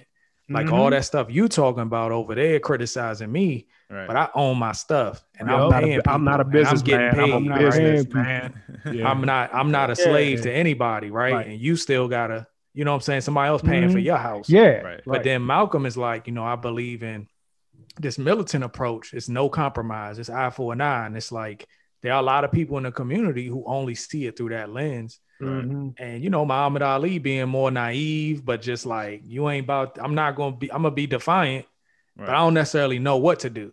And there's a lot of people like that in the community. And what was so dope about each of it is they all became Major voices for the civil rights movement in their own right, but they all took, like Lav said, different paths to do it. Jim Brown did it through movies and and retiring and stepping away from football. Jim Brown was very comfortable in his own skin, even through the persecution that was right in his face, like that scene at the beginning. Yeah, bro. Nigga said, "Hey, I'll come help you move." He said, "What did y'all think of Ali? In the house? What y'all think of the kid that played Ali? I thought the boxing looked pretty good. Like, dude, he looked like she looked filmed real it well. Like, I was like, man, this is good, man. Like, real good job. That was like kind of an action sequence, man. And I think Regina did a good job. But I think that's the first. Go ahead, my bad. Go ahead. No, I was just saying he did a good job of, like, that was the way Muhammad Ali sounded. Right. Like, to the point where, I mean, let's put it this way: Muhammad Ali was country. He's from Kentucky. Right. What niggas from Kentucky don't sound like Charles Barkley? Like Cassius. Yeah. I feel like that was the first time I'd seen somebody portray Muhammad Ali, and I actually wait for him to finish. And I actually felt like they were the age that he was back then. Yeah. Like everybody always feels like an old 40-year-old playing a 22-year-old Muhammad Ali or something like that. He really made me feel like, okay, this is really a 22-year-old naive, young, got the world in the palm of his hands, but don't know what to do with it type. Yeah. Like Will Smith, like with Will Smith, they tried to, cover Ali. He was so dynamic through so many different points in his life. They try to like, all right, here's a one stop and we'll de-age him and we'll use some makeup or something like that. But a nice little tidbit about the kid all comes back to the CW. He was on the 100. I don't know if y'all watched that one, but that was an actually good one. I have to admit I did watch the 100, but I watched it long after the fact, and it was during this on Netflix. It was during this pandemic when me and my wife were bored, and somebody kept telling us to try it. Good show. I think he died the first season. John, he was he died in episode 2 or 3. He was Isaiah Washington's son. Yeah, John. I recommend you to never watch the 100. Oh man, kind of going just double back on Lav's point though. For people who have not watched the film yet, you need to know that this film is a social commentary on today, using real life people who had an encounter. And sat down and started having a conversation. Because see, now when I went into it, and this is a bad comparison, so pardon me for it, but I was looking more for the fun, the action, the excitement, like Harlem Nights or something. You know what I mean? Like I went into it thinking more excitement, more flash, more fun, more these. This is kind of what we did it when we kicked it. Right. Unaware that, hey, this is a stage play and we're getting ready to sit down and have a conversation about life, about something real. Now, once you catch that, because I think it took me like 30 minutes into the movie to realize this is where they were going. Then it's like, oh, okay, cool. Now I know how to watch it with a different, set of goggles and different set of ears. Yeah. But initially I was kind of, on the fence, but it got much better. I thought. And I guess maybe that's just maybe the new trend. I don't know if it's a COVID thing. I don't know if it's because we're getting this streaming independent and there's like just a wealth of, material out there. Like we look at comic books, but Ma Rainey was a stage play that was, produced and brought to Netflix. Right. And this is another stage play that's been produced and brought to Amazon, and they both are, Black content, and they both kind of show the struggle period pieces. So I don't know if we're going to get more of that. I don't know. Yeah, I think also, James, we're in a social justice environment, and it's been this way for a while now. I think people are now recognizing, that they got this meme out there where they say Netflix and other studios be like celebrate Black voices, but the pictures of the movies are all these Black people in movies getting beat and slavery and all that. Right. I think people in studios and stuff are now realizing, you have to give Black directors a voice, let their projects that they want to do, that they're passionate about, be stuff you support and elevate, and it not be the Spielberg Amistad stuff that you call. But it's interesting that the source material for that, and unbeknownst to me, man, I'm not a playwright kind of guy or stage, type of person that's going to see that stuff. But a lot of source material seems to be coming from plays, So I mean, we might just be getting more of that. Oh, and I did hear they're doing The Color Purple too. Yeah. So I think it's going to be like Hamilton, where it features the actual stage theatrical version of Color Purple, and they release it. You know what I mean? On streaming. I can dig that. Yeah, I actually went to that play when Fantasia was doing it at the Kennedy Center. Wow. Yeah. It was amazing. Love still a thespian, I see. Yeah. Hey, y'all gotta wait. What was that? Episode 4? Episode 4, Love is a Thespian. Y'all got away from a couple points though that I wanted to hit, and that was the Nationwide commercial, Jay, that he was singing. Yeah, that's what he playing the piano on the stage. Yeah. But I wanted to ask Love and Jay. Jay should get this reference. I know Baby Oil Bobby would be happy to hear it if he were here. But when Leslie Odom was on Johnny Carson's show at the end of the film, did he not remind you of Vernell Hill when he sat down in the chair? Did you see how he sat down from the stage? Varnell Hill. Varnell Hill. Yeah. You see how he sat down all hard and crossed his legs. All extra. He put a little extra into it. I mean, John, that stuck out to me too, not because it reminded me of Varnell Hill, but because if you watch the old 50s, even back to the 30s and 40s, that was just how men carried themselves when they were supposed to have sort of like some polish and some class. And you watch Sinatra, they all sat like that. Maybe they had a cigarette. It's like that was sophistication back then. So it did stick out to me, and I thought that was kind of tight that and they probably have footage that they studied. That's what I'm saying. He nailed it. It was hilarious. It was like, look at this Bama, man. John wanted him to be like, did you miss me? Right. Yeah, he had that whole swag with him, man. That joke was hilarious. Another interesting point too is this screenplay was written by Kemp Powers, and he also wrote Soul. So like he's kind of I didn't realize. I didn't know that either. Right now. You know what I mean? So he's like 2 for 2 in the streaming world. So I need to go ahead and take advantage. So he got paid. I'm just assuming, but he probably got paid for Soul and gave a discount for this joint. Right. Right. This is for the movement. He probably hooked up Regina. You know what I mean? They swing the same circles.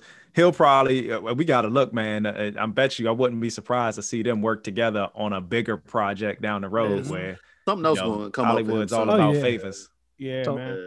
So my second point is directed to James. Now, on that roof, if it had gone down to the death, tell me in order who would have died and who walks off that roof alive. Now, mind you, it was 6 people on that roof, because you gotta remember Brother Bodyguard. Jamal, Brother Kareem. moves on.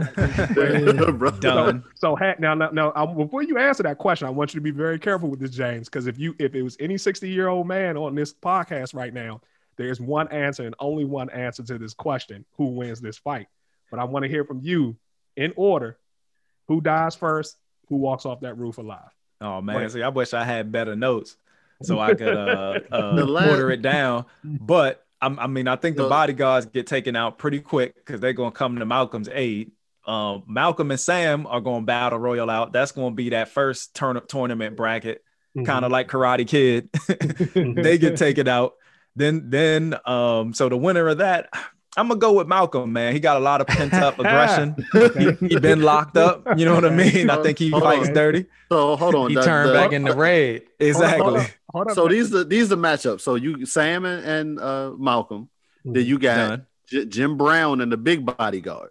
Because Jim Brown was like, don't bring that. And Kareem. That man said, hey, man. Jim Brown was like, don't bring that shit over here. Yeah. And Kareem is done. And the Jim little Brown youngin' gonna run away. Yeah. Once Kareem gets taken out. because the little youngin left with Muhammad Ali. Nobody's getting off that roof alive. Nobody. So youngin the first one out because Muhammad Ali taking him out quick.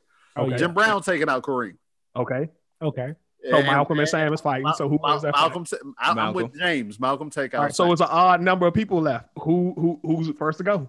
Jim Brown the most chill. Jim Brown the most chill. So he gonna lay back and let them go at it. Yeah, I think so it'd be Jim and Cash then. It'd be Jim and Cash then. Yeah, ultimately it's it's the only answer. Jim That's the only Cash. answer. The question is, who wins that fight? That's what I want to hear from James. Who wins that I think fight? it's Ali. Like Jim is tough and he can probably take some punishment, but Ali is trained, man. He was the greatest at that time. Who can best in take the a world. hit? Who can take a hit? No way Jim touches him now. Unless they fighting Let's dirty. hear from They fighting dirty. match. So Muhammad got to be prepared for the Jim takedowns. Brown, Muhammad Ali cannot outrun Jim Brown. He showcased. Muhammad he Ali ain't gonna probably run. can't. Muhammad Ali probably can't take a hit like Jim Brown. Jim Brown gonna pick him up and toss him off that damn That's roof. the only X factor is the tackling, but I still think Muhammad comes out on top, man. Let's hear from the resident Treadstonesmen in the group. Loft, what say thee? Yeah, I mean, like we all know, man, if you look at anybody's athleticism, a boxer is in some of the best shape.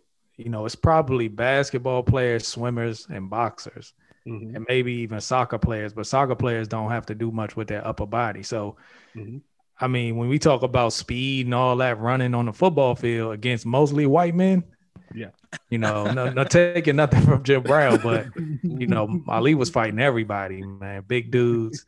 Ali was never getting hit though. Yeah. So, I mean, I'm with you, James. Like I got my man. Now I don't want to kind of cut my man Detroit Red out too soon because when the tables turned, Malcolm was with it. Malcolm might have had a switchblade in his sock. Malcolm had AKs at the crib, like ready.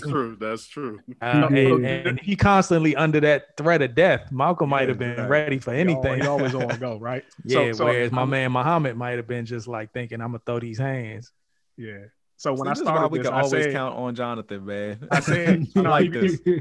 Well, Bobby not here, so somebody got to do it. So when I started this, I said if it was a 60-year-old man in this group who actually was old enough to watch these people right at some point in their lives, it's only one answer to this question. Do y'all know who it is? Who they gonna say? Jim Brown. It's Jim Brown. It's not even a discussion for them.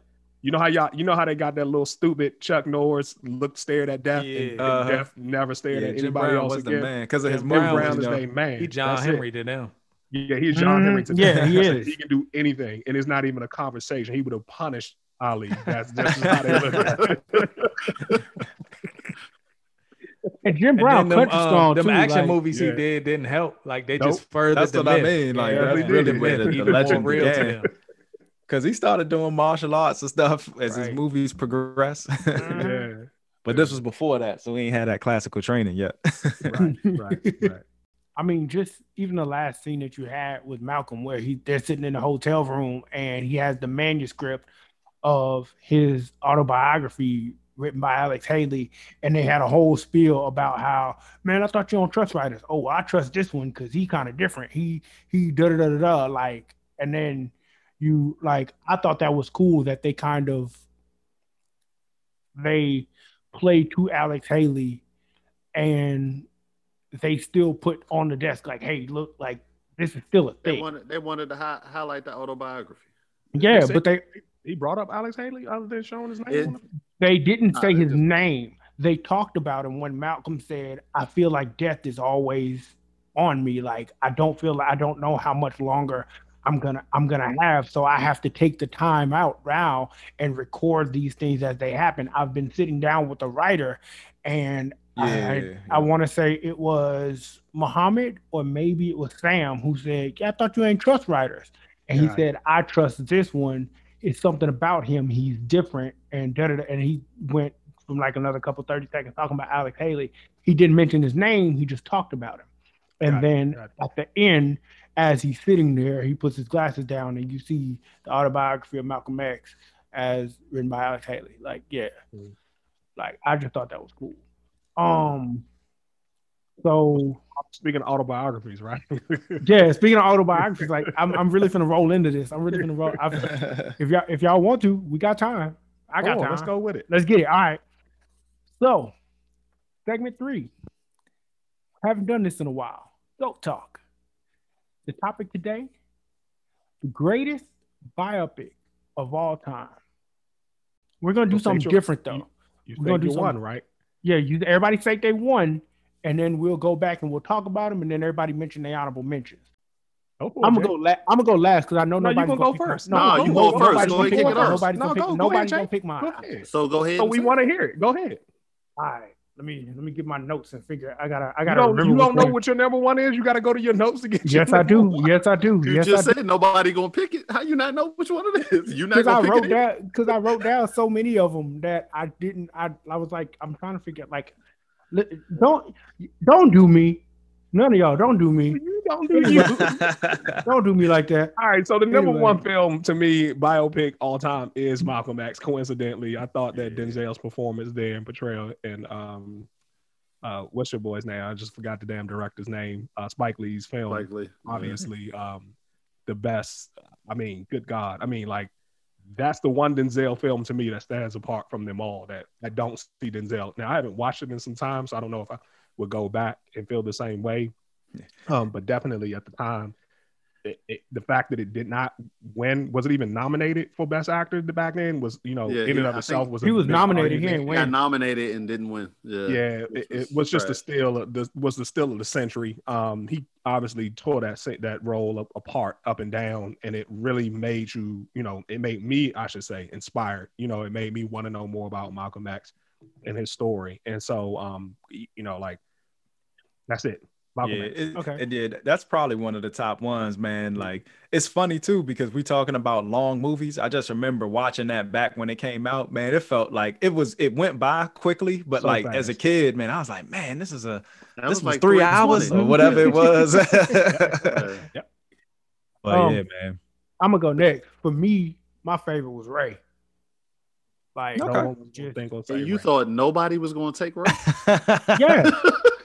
It's very timely though, kind of with going along, man. We're just talking about One Night in Miami that, here we have these, influential Black, historical figures and these biopics that like, do stand out. It's very interesting. And again, I still think that up there we should have a Sam Cooke. We should. But why'd you pick Ray? Why did I pick Ray? I picked Ray because while that movie was coming out, I was in high school, so I actually had to do a project, and I had to sit and go through and listen to interviews of Jamie Foxx talking about how that movie came out 2004. Damn, Jonathan, shut up! Shut up! Man, that man just got a beard like 2 years ago. Man, it's interesting too because like you're musical as well, and it's also a trend in 2 of the movies that we picked. Like the main character had such an outstanding portrayal of the person that they were supposed to be, emulating.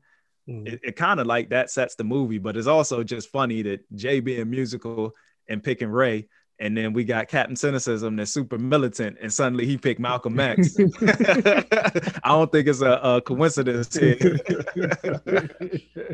James, what was yours, man?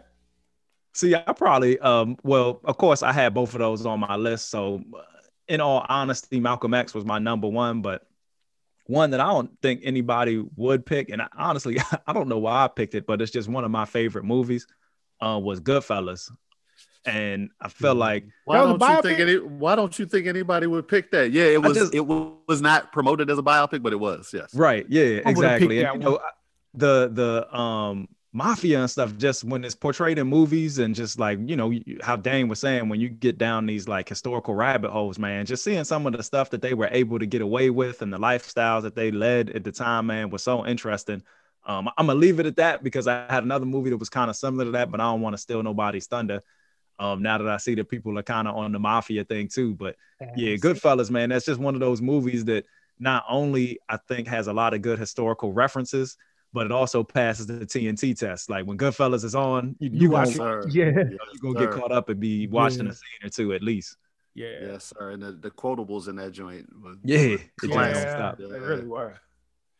So Love, what you got? You ain't gonna drop Casino in the process of that. You just gonna let that's what he said he was gonna try and hold back. I just didn't take nobody else. I had to stop, man. Yeah, we all do. Man, I start rolling. I'll be like, man, you just said 8 movies. My bad. Live, what about you, man? My GOAT was definitely Malcolm. Just a couple points to add to that. And in addition to everything that John mentioned, you know, it was so great that, you know, we look at Malcolm and Martin as the 2 greatest Black leaders that we've ever had. I immediately just had a desire for them to do Martin Luther King the same justice. Like, right. I just wanted a film where he had one on equal level, so that for both of them, we could just have these films that just sort of cement their legacy. And I just felt like every time Martin Luther King got a biopic, it was on like CBS. You know what I'm saying? And it was just like real, that the quality was just kind of wasn't on par. I mean, Selma was close, but it wasn't a biopic for him. It was a biopic, but it was a portion of the story. It wasn't his whole life. It wasn't. But I had 2 really good honorable mentions. First and foremost is What's Love Got to Do with It. You're not supposed to do your honorable mentions until I go, bro. Oh, my bad. Sorry. Please, before Dane goes, I was going to say, hey, you supposed to pick yours. I actually was going to say that. Hold on. Is that your next in line? I'm sorry. I may have been wrong. Is that your next in line? What's Love Got to Do with it? You mean in terms of my honorable mentions? Because you know, somebody took your top movie. So what would be your next in line? Would that be what Love Got to Do with it? Personally, no. But hey, funny thing is, I was like, man, of course Jonathan gonna pick the Malcolm X. I was like, Dane's gonna pick a Black woman in some form of fashion. I'm the militant one. I am the militant one. Love is the one that's supposed to pick the beautiful Black woman. But you love our Nubian princesses, man. I love all my Black people. All right, so Dane, since I messed it up, tell me what I'm supposed to do. Am I supposed to give you my next in line now? Or should I just shut up and wait till our honorable mention? Nah, do your next in line. Do your next in line. All right. So for me personally, one of the ones that was like my next in line would have been Dragon, the Bruce Lee story. Okay, that's a good one, man. Quality-wise, I ain't even gonna act like it's just the greatest movie or biopic ever. There probably are better ones, but for a lot of people, Bruce Lee was one of my childhood heroes, and they did a great job with, I thought, his biopic. And, you know, Jason Scott Lee that played him did a good job. The martial arts was excellent because he was a martial artist. So it didn't look cheap and trashy. Like they actually made the movie entertaining with the martial arts as well. And some of the fights, you know, Bruce Lee used to get in fights on the set. People wanted to challenge him. The Chinese community really had issues with him. There's a lot of hate. They felt like he was doing a disservice to the arts and all that. So they sent goons, and goons didn't like him. They go to see what's up on set. He had to fight people in between scenes and stuff like that. Dang. And they captured a lot of that in the movie. You know, and just built up his and I thought he did a great job, sort of the way, you know, Bruce Lee had a unique, you know, accent and the way he spoke. and the way his eyes and stuff would move. Like, Yeah. but you know what's funny too is this would have been perfect for Rob. Like I liked how they kind of captured like that curse that was following him. Like it kind of had a little horror element, like how he was being stalked. Yeah, that was my one. I forgot about how good that movie was. Yeah, it was real good, man. But that was my one like issue I had with Once Upon a Time in Hollywood. Like I enjoyed the movie, but I was like, man, they did my man Bruce dirty, man. Yeah. Because he was taking all comers and fighting, and you know they had Brad Pitt slap him around like it was that. It was funny, but I was like, that's my boy. Bruce Lee is to us what Jim Brown is to them. Exactly. Exactly. I had a whole debate back in school about Bruce Lee and Shaq getting into a fight. And one of my homeboys like, do you know how big Shaq's neck is? You can't get to no pressure points. I'm like, dude, it's Bruce Lee. And Shaq at the same time. So let me go ahead and get to mine. So, I mean, I think we all can agree that you know, Malcolm X is probably the GOAT. I think everybody mentioned they pretty much agree with that for the most part. And I think Ray is definitely top 5. And so I agree with you on that one. And everything y'all said, the Goodfellas is one of the best gangster movies, and The Dragon, like I said, I forgot how good that movie was. Right. Yeah. What's Love Got to Do with It was one of my honorable mentions as well, Love. Oh, I thought that might have been mine too. Nah, it wasn't my top. I mean, we pretty much named the top, like I said, but What's Love Got to Do with It? I don't want to just gloss over it like that because of how many. Not only how good the story was and how interesting the story was, we learned so much, but how many quotables it gave us, the entertainment value, and then the acting. Angela Bassett and Lawrence Fishburne. What? Yeah. Bruh, they destroyed that joint. Bruh, so I'm surprised they haven't done anything else together since. Right. Yeah. I'm surprised. You swore Lawrence Fishburne was really beating Angela Bassett all day long on set. Yes. Like you just I done got off that narcotic now. Now come on.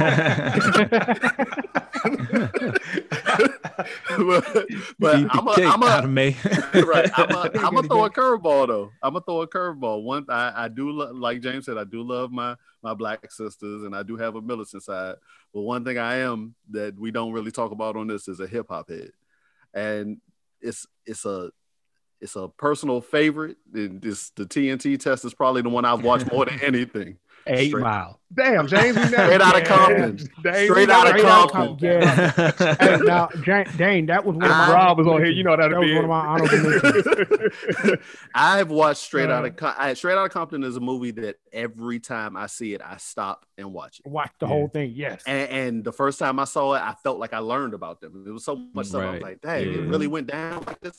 And the fact that I know that they really were a part of the production of it. All of them were there telling the cast how they saw, how they moved, how they operated, what happened. Like that joint is very authentic feeling to me. It introduced us to a couple of good actors that we would have never known of before that. Ice Cube's son, O'Shea Jr., and my man that played Eazy-E. Yeah. From The Chi. Yeah, from The Chi. Yeah. So I loved everything about that movie, man. It feels like a period piece without being a period piece to me because I grew up in that era and watching them on TV and stuff. But I love that movie, man. Bro, how come nobody mentioned the you said you was a hip hop head. Nobody mentioned the joint on Hulu, the Wu-Tang joint that ain't made no honorable mentions? Well, I mean, it was a show, so I left it out. But that joint is dope. That joint is good. I watched it.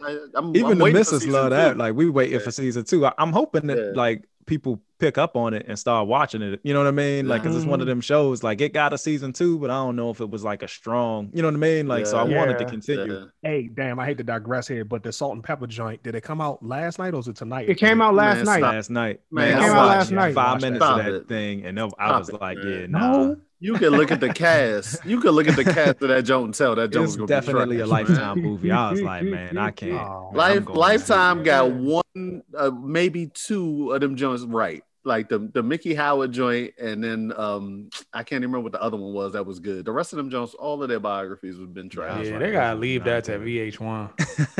Yeah, VH1. Joe, they good. And even if BET did, because BET does good.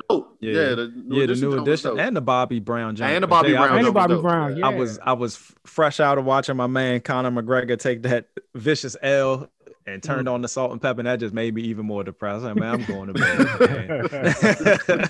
bed. Hey, so one thing we didn't mention when we talked about just what we enjoyed or whatever impact it had on us is that what about the actors though and the job that they did in these films, right? And because that's I think the big key.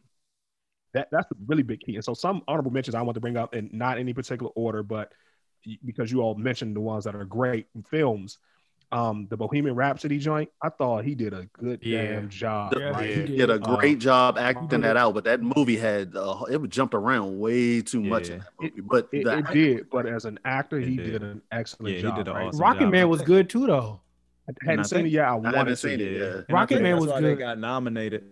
The one thing that I had with the again with the Queen biopic was that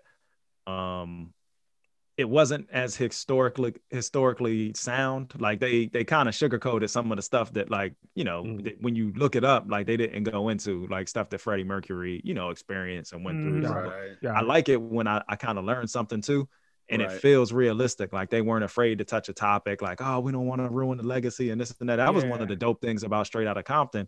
They got into everything. Like, so you didn't leave like, but they ain't even talk about Snoop.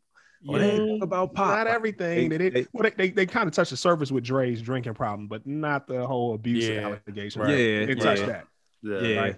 But he probably seen that divorce on the horizon. And that's what it was. He probably still bound by whatever legal documentation he signed with D Bonds. Man, I don't know, but it seemed like every biopic, every last one of them, there are people who come out who were either intimately familiar with the details of certain things who criticize these films. Right. It might be an ex-wife, or it might be somebody who's like, it's gonna be that. I should have been in it, you know. But Michelle with the Straight Outta Compton, she definitely was like, where was I? Right. She should have been in it. Yeah, she should have been in it. But they definitely left a lot of holes in the Freddie Mercury. And even I think Elton John's was a little better. He, you know, of course, Freddie couldn't be there to tell his story, and Elton could. And that's probably some of the difference with some of these movies. Yeah. But we're not going to be disrespectful and leave out Selena and J-Lo. That launched J-Lo's career. J-Lo killed that launched J-Lo's ass's career too. Yeah. And it's one and the same, man. Their trajectory are the same. When one is doing well, the other one is successful. The other one is right behind it. And I don't even mean to make this type of association, but that really reminded me of La Bamba too. That was a great that was a good movie. It's just an artist that I wasn't even familiar with. I became more familiar with the movie, not knowing the artist. So that's why it's not something I think about. Julian, you ever seen the La Bamba joint? Nuh-uh. I have. I know. I seriously, I know that was definitely early. It was the mid '80s, so we were kids when that joint came out. Yeah. Y'all know what I do like that not a lot of people watch, that not a lot of people saw, but I liked it as a biopic. Hoodlum. What's that? Hoodlum. Was that a true biopic? Was it a true biopic, or was that just? I mean, it was loosely. It was based on the truth, though. It was as much. It was as much of a biopic as American Gangster was. Okay. Because it was, and now I will say, because to me, both of those passed the TNT test. Like Lawrence Fishburne really could have just made a whole career out of doing biopics, and he'd have been good. Like, because he played Bumpy Johnson so well. But Cicely Tyson stole the show as the madam. I forget what her name was, but Cicely Tyson stole the show as that. Nah, his man from Boston Public stole the show. You think so? Jokes. You think so? Yeah, he's funny as I don't know what. He not even a comedian. He did a great job in that job. He's a great actor, man. Yes, he is. Yes, he's in. He killed it as that's Bubba Gump, right? Nah, that wasn't Bubba Gump. Nah. That's damn, man, what's his name? Man, he got a funny name. Well, when y'all think, until y'all can think of it, speaking of making a career out of this, we need to give Leo his credit because he did Howard Hughes and The Aviator. Yeah. And I couldn't care less about Howard Hughes until I watched that movie. And I thought it was if pretty Rob damn was good. here, And he'd then be when you going watch off. the footage of the scenes he did, it was like the exact same. Like he had the cadence down, all the Excellent mannerisms. Also, Wolf of Wall Street, Jordan Belfort, his story. Oh my God. Oh, Most yeah. people don't even realize that's a biopic. Like, But that I dude, still right? see, Yo, I still be seeing Leo though. Like I still see him. Like I don't. He doesn't like in Ray. I lost Jamie, and it really Yes. became. He really became You know Ray what I Charles. mean? That is And true. That is Malcolm true. Denzel was gone. It was Malcolm X now. Yes, that's true. That's the true. one thing. And now, don't get me wrong, Leo is in my top 5 Got it. as far as acting ability. But when it comes to being somebody else, it just ain't maybe his strength. Yeah, to your point. Hold up, Dave, before you get that. To your point, Jamie Foxx might be the GOAT of biopics, right? Yeah. Think through it because we got Tyson getting ready to come about out. to say like Tyson Right? is going to be. And what he did, the Soloist, that kind of fell on the radar. Oh, yeah, I forgot about the Soloist. The biopic, he did a damn good job. Bro, when he had that episode in the hotel room and he was talking to who was it, his manager, and he just flipped and said, "If you take one more step, I'll cut your ass like fist bait." Like, oh my goodness. Like, bruh. And Bubba Gump was Michael T. Williams. That was Shy McBride and I wouldn't say Chi, so it's Shy, like McBride. Chi-Town, whatever, man. Chi, my man McBride. right. Yeah, they play like similar roles, like a friend who kind of off the hook a little bit. They definitely they probably have seen each other in the waiting room as they all right. Like, Right. you They again, huh? they get called in for all brother. the same roles. Right. People like, you got this one or I got this one. Right. Yeah. John? I don't know if y'all heard. Did y'all hear that Nicole Kidman signed up to play Lucille Ball for her biopic? I saw that. I'm not happy about that. I'm not happy. Why not? I don't know if she can do Lucille Ball justice. Like none of these people could do anybody justice until you see it. I mean, Nicole, she gets busy, but I just feel like my only issue with her, she a little old. Like, I did. Before he did it, you thought Jamie Foxx could play Ray? Yep, I told you I was watching watching YouTube. I was watching all of that. The interviews he did with Ray Charles, like all of that. No, I'm saying if they had never casted him, if you just saw Jamie Foxx prior to ever doing any filming or meeting Ray, or before you ever knew that movie was coming out, and they said, you know what, one day Jamie Foxx gonna play Ray. It's hard. It's hard to make that detachment though, because we've seen Jamie Foxx mimic him so many times. So many times over the years. In comedy that you like Jamie Foxx could pretty much do anybody. You know what I'm saying? That's the only thing. That's valid. That's valid. But the only thing with Jamie Foxx that was still at the time was kind of a question mark was how good of an actor he was, because I think that at the time he had Any Given Sunday. And we saw the potential there, but he took it to another level once he had Ray, and people really saw how talented he was. It's almost not fair. He can sing, he can act, he's funny, he can dance, he's funny, he's athletic. Right. Here's the thing: that's the same year that Collateral came out too. Yeah, Collateral came out the same year, and that was the year everybody was like, "Oh snap, Jamie Foxx can really act." Yeah, and Jamie Foxx was over here like, "Well, yeah." Like, I'm with you, Dane. I didn't see that. I didn't see that at all. Like I felt like it'd be no different than Jim Carrey being signed up for something. You just be like, I know he can do impersonations, but a biopic is different. Oh snap! Why didn't we say that? I'm finna say, why didn't we say Man on the Moon? Andy Kaufman. Yeah. I think for me, the material and the person has to resonate a little bit too. Like I got Andy Kaufman, but I wasn't really a fan, so I got to learn about him through the movie. But it didn't resonate as much because I didn't have as much, stock in Andy Kaufman like somebody that was a fan. Yeah, it's not a comedian that I actually watch at any time. I really hope that. I know at one point we're gonna see a Beyonce pick, but I really hope we get a Jay-Z joint. I do too. Yes, I think Jay-Z. We will, but Jay-Z will be on Lifetime. I heard this recently that Funk Flex was saying that a lot of the reason why Jay-Z doesn't make himself as accessible in certain areas is because he's very sensitive. And, I know they have their own beef, but I think there's probably some truth to it. And I do think that Jay-Z might not really necessarily want to sign off on something like that until maybe later in life or until he's gone. He'll do it in like 15 years. Yeah, when he really retired, when he really done. But I really wish people would do their biopics more so now. Like even not like I think Jay-Z deserves a real big film, but even some people I think should get the VH1 BET versions so we could get to see the story. It's those shows be so good and they're not dead. Like we can give them their flowers now and still celebrate them and help. I agree. Yeah. Gang, one joint that I'm surprised John didn't bring up. I actually thought he was going to bring up A Beautiful Mind. Oh, because I know you loved that movie when it came out. But see, that joint was a dope. I love the movie so much, but I didn't connect with, you know what I mean, the person. Real life, you know what I mean? I didn't know anything right. about the real person, so it didn't really, you know what I mean. Did y'all like? I liked Notorious. Pac was just I didn't like Pac. I mean, I like Notorious, but I didn't think it was that good as a movie. I liked it because I'm a huge Biggie fan, but it wasn't a great movie. It was cheap. Yeah. Right. But All Eyes on Me. I feel like that's what Jay-Z is going to end up getting if he does a movie Jay-Z's right now. It's going to be like Notorious. It's going to be called Marcy.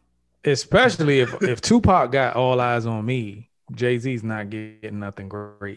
But I don't know, man. Maybe. Hold up, truly, maybe he got enough juice. Right, Jay-Z got juice, man. It would be like I think it would be closer to Straight Outta Compton. Like I think that he would have some influence. Yeah, Jay-Z will probably get something a little more like Straight Outta Compton at this point because one, he has the influence and the money. Right. He got the cachet and he's crossed over lines. The question is everywhere know him when it happens, because with Tupac and with Biggie, they were both passed away. And their estates kind of were in control, and like it's hard to get everybody on board for your image and that. But you know, with Straight Outta Compton, Dre was here and Cube kind of got it, and Cube, and MC Ren. Don't forget Ren. But Cube does this. Cube does movies. You know what I'm saying? Yeah. So right. But see, with Jay, man, Jay's so private about his life. Jay don't run his life out there, and that's he really not now. I felt some part of me feels like. Yes, to do the film justice, he got to be alive, but it's not going to do the same justice because Jay ain't going to try to tell y'all. I mean, he didn't, he'll spit it and say, what I talked about is real. But at the same time, the intimacy of it, the flaws in his life, like, I don't feel like Jay going to let that go on screen. And that's why I sort of feel like I really wish he would pass and maybe his wife film and tell the truth. You know what I'm saying? Like, just so you can get a movie. What you talking about? He would die, so I get this movie. No, I'm sorry. Let me restate that. I wouldn't want the movie until his passing, so that I know that it's going to be really authentic. And I really wish he would. So I guess we can just wrap up by saying we know what Rob would have picked. He'd have gone with Fiddler on the Roof. I don't know if it's. I don't even know if it's a biopic. He'd have picked it though. Like Forrest Gump is a real person. Y'all mean to tell me Forrest Gump ain't real? Y'all some bigots. I seen Bubba Gump. I've been to a Bubba Gump restaurant. I know it's real. So that is a wrap for another episode of the Black Cinematic Universe podcast. Make sure you catch us everywhere you get your podcast. Apple, Spotify, Google. We out here.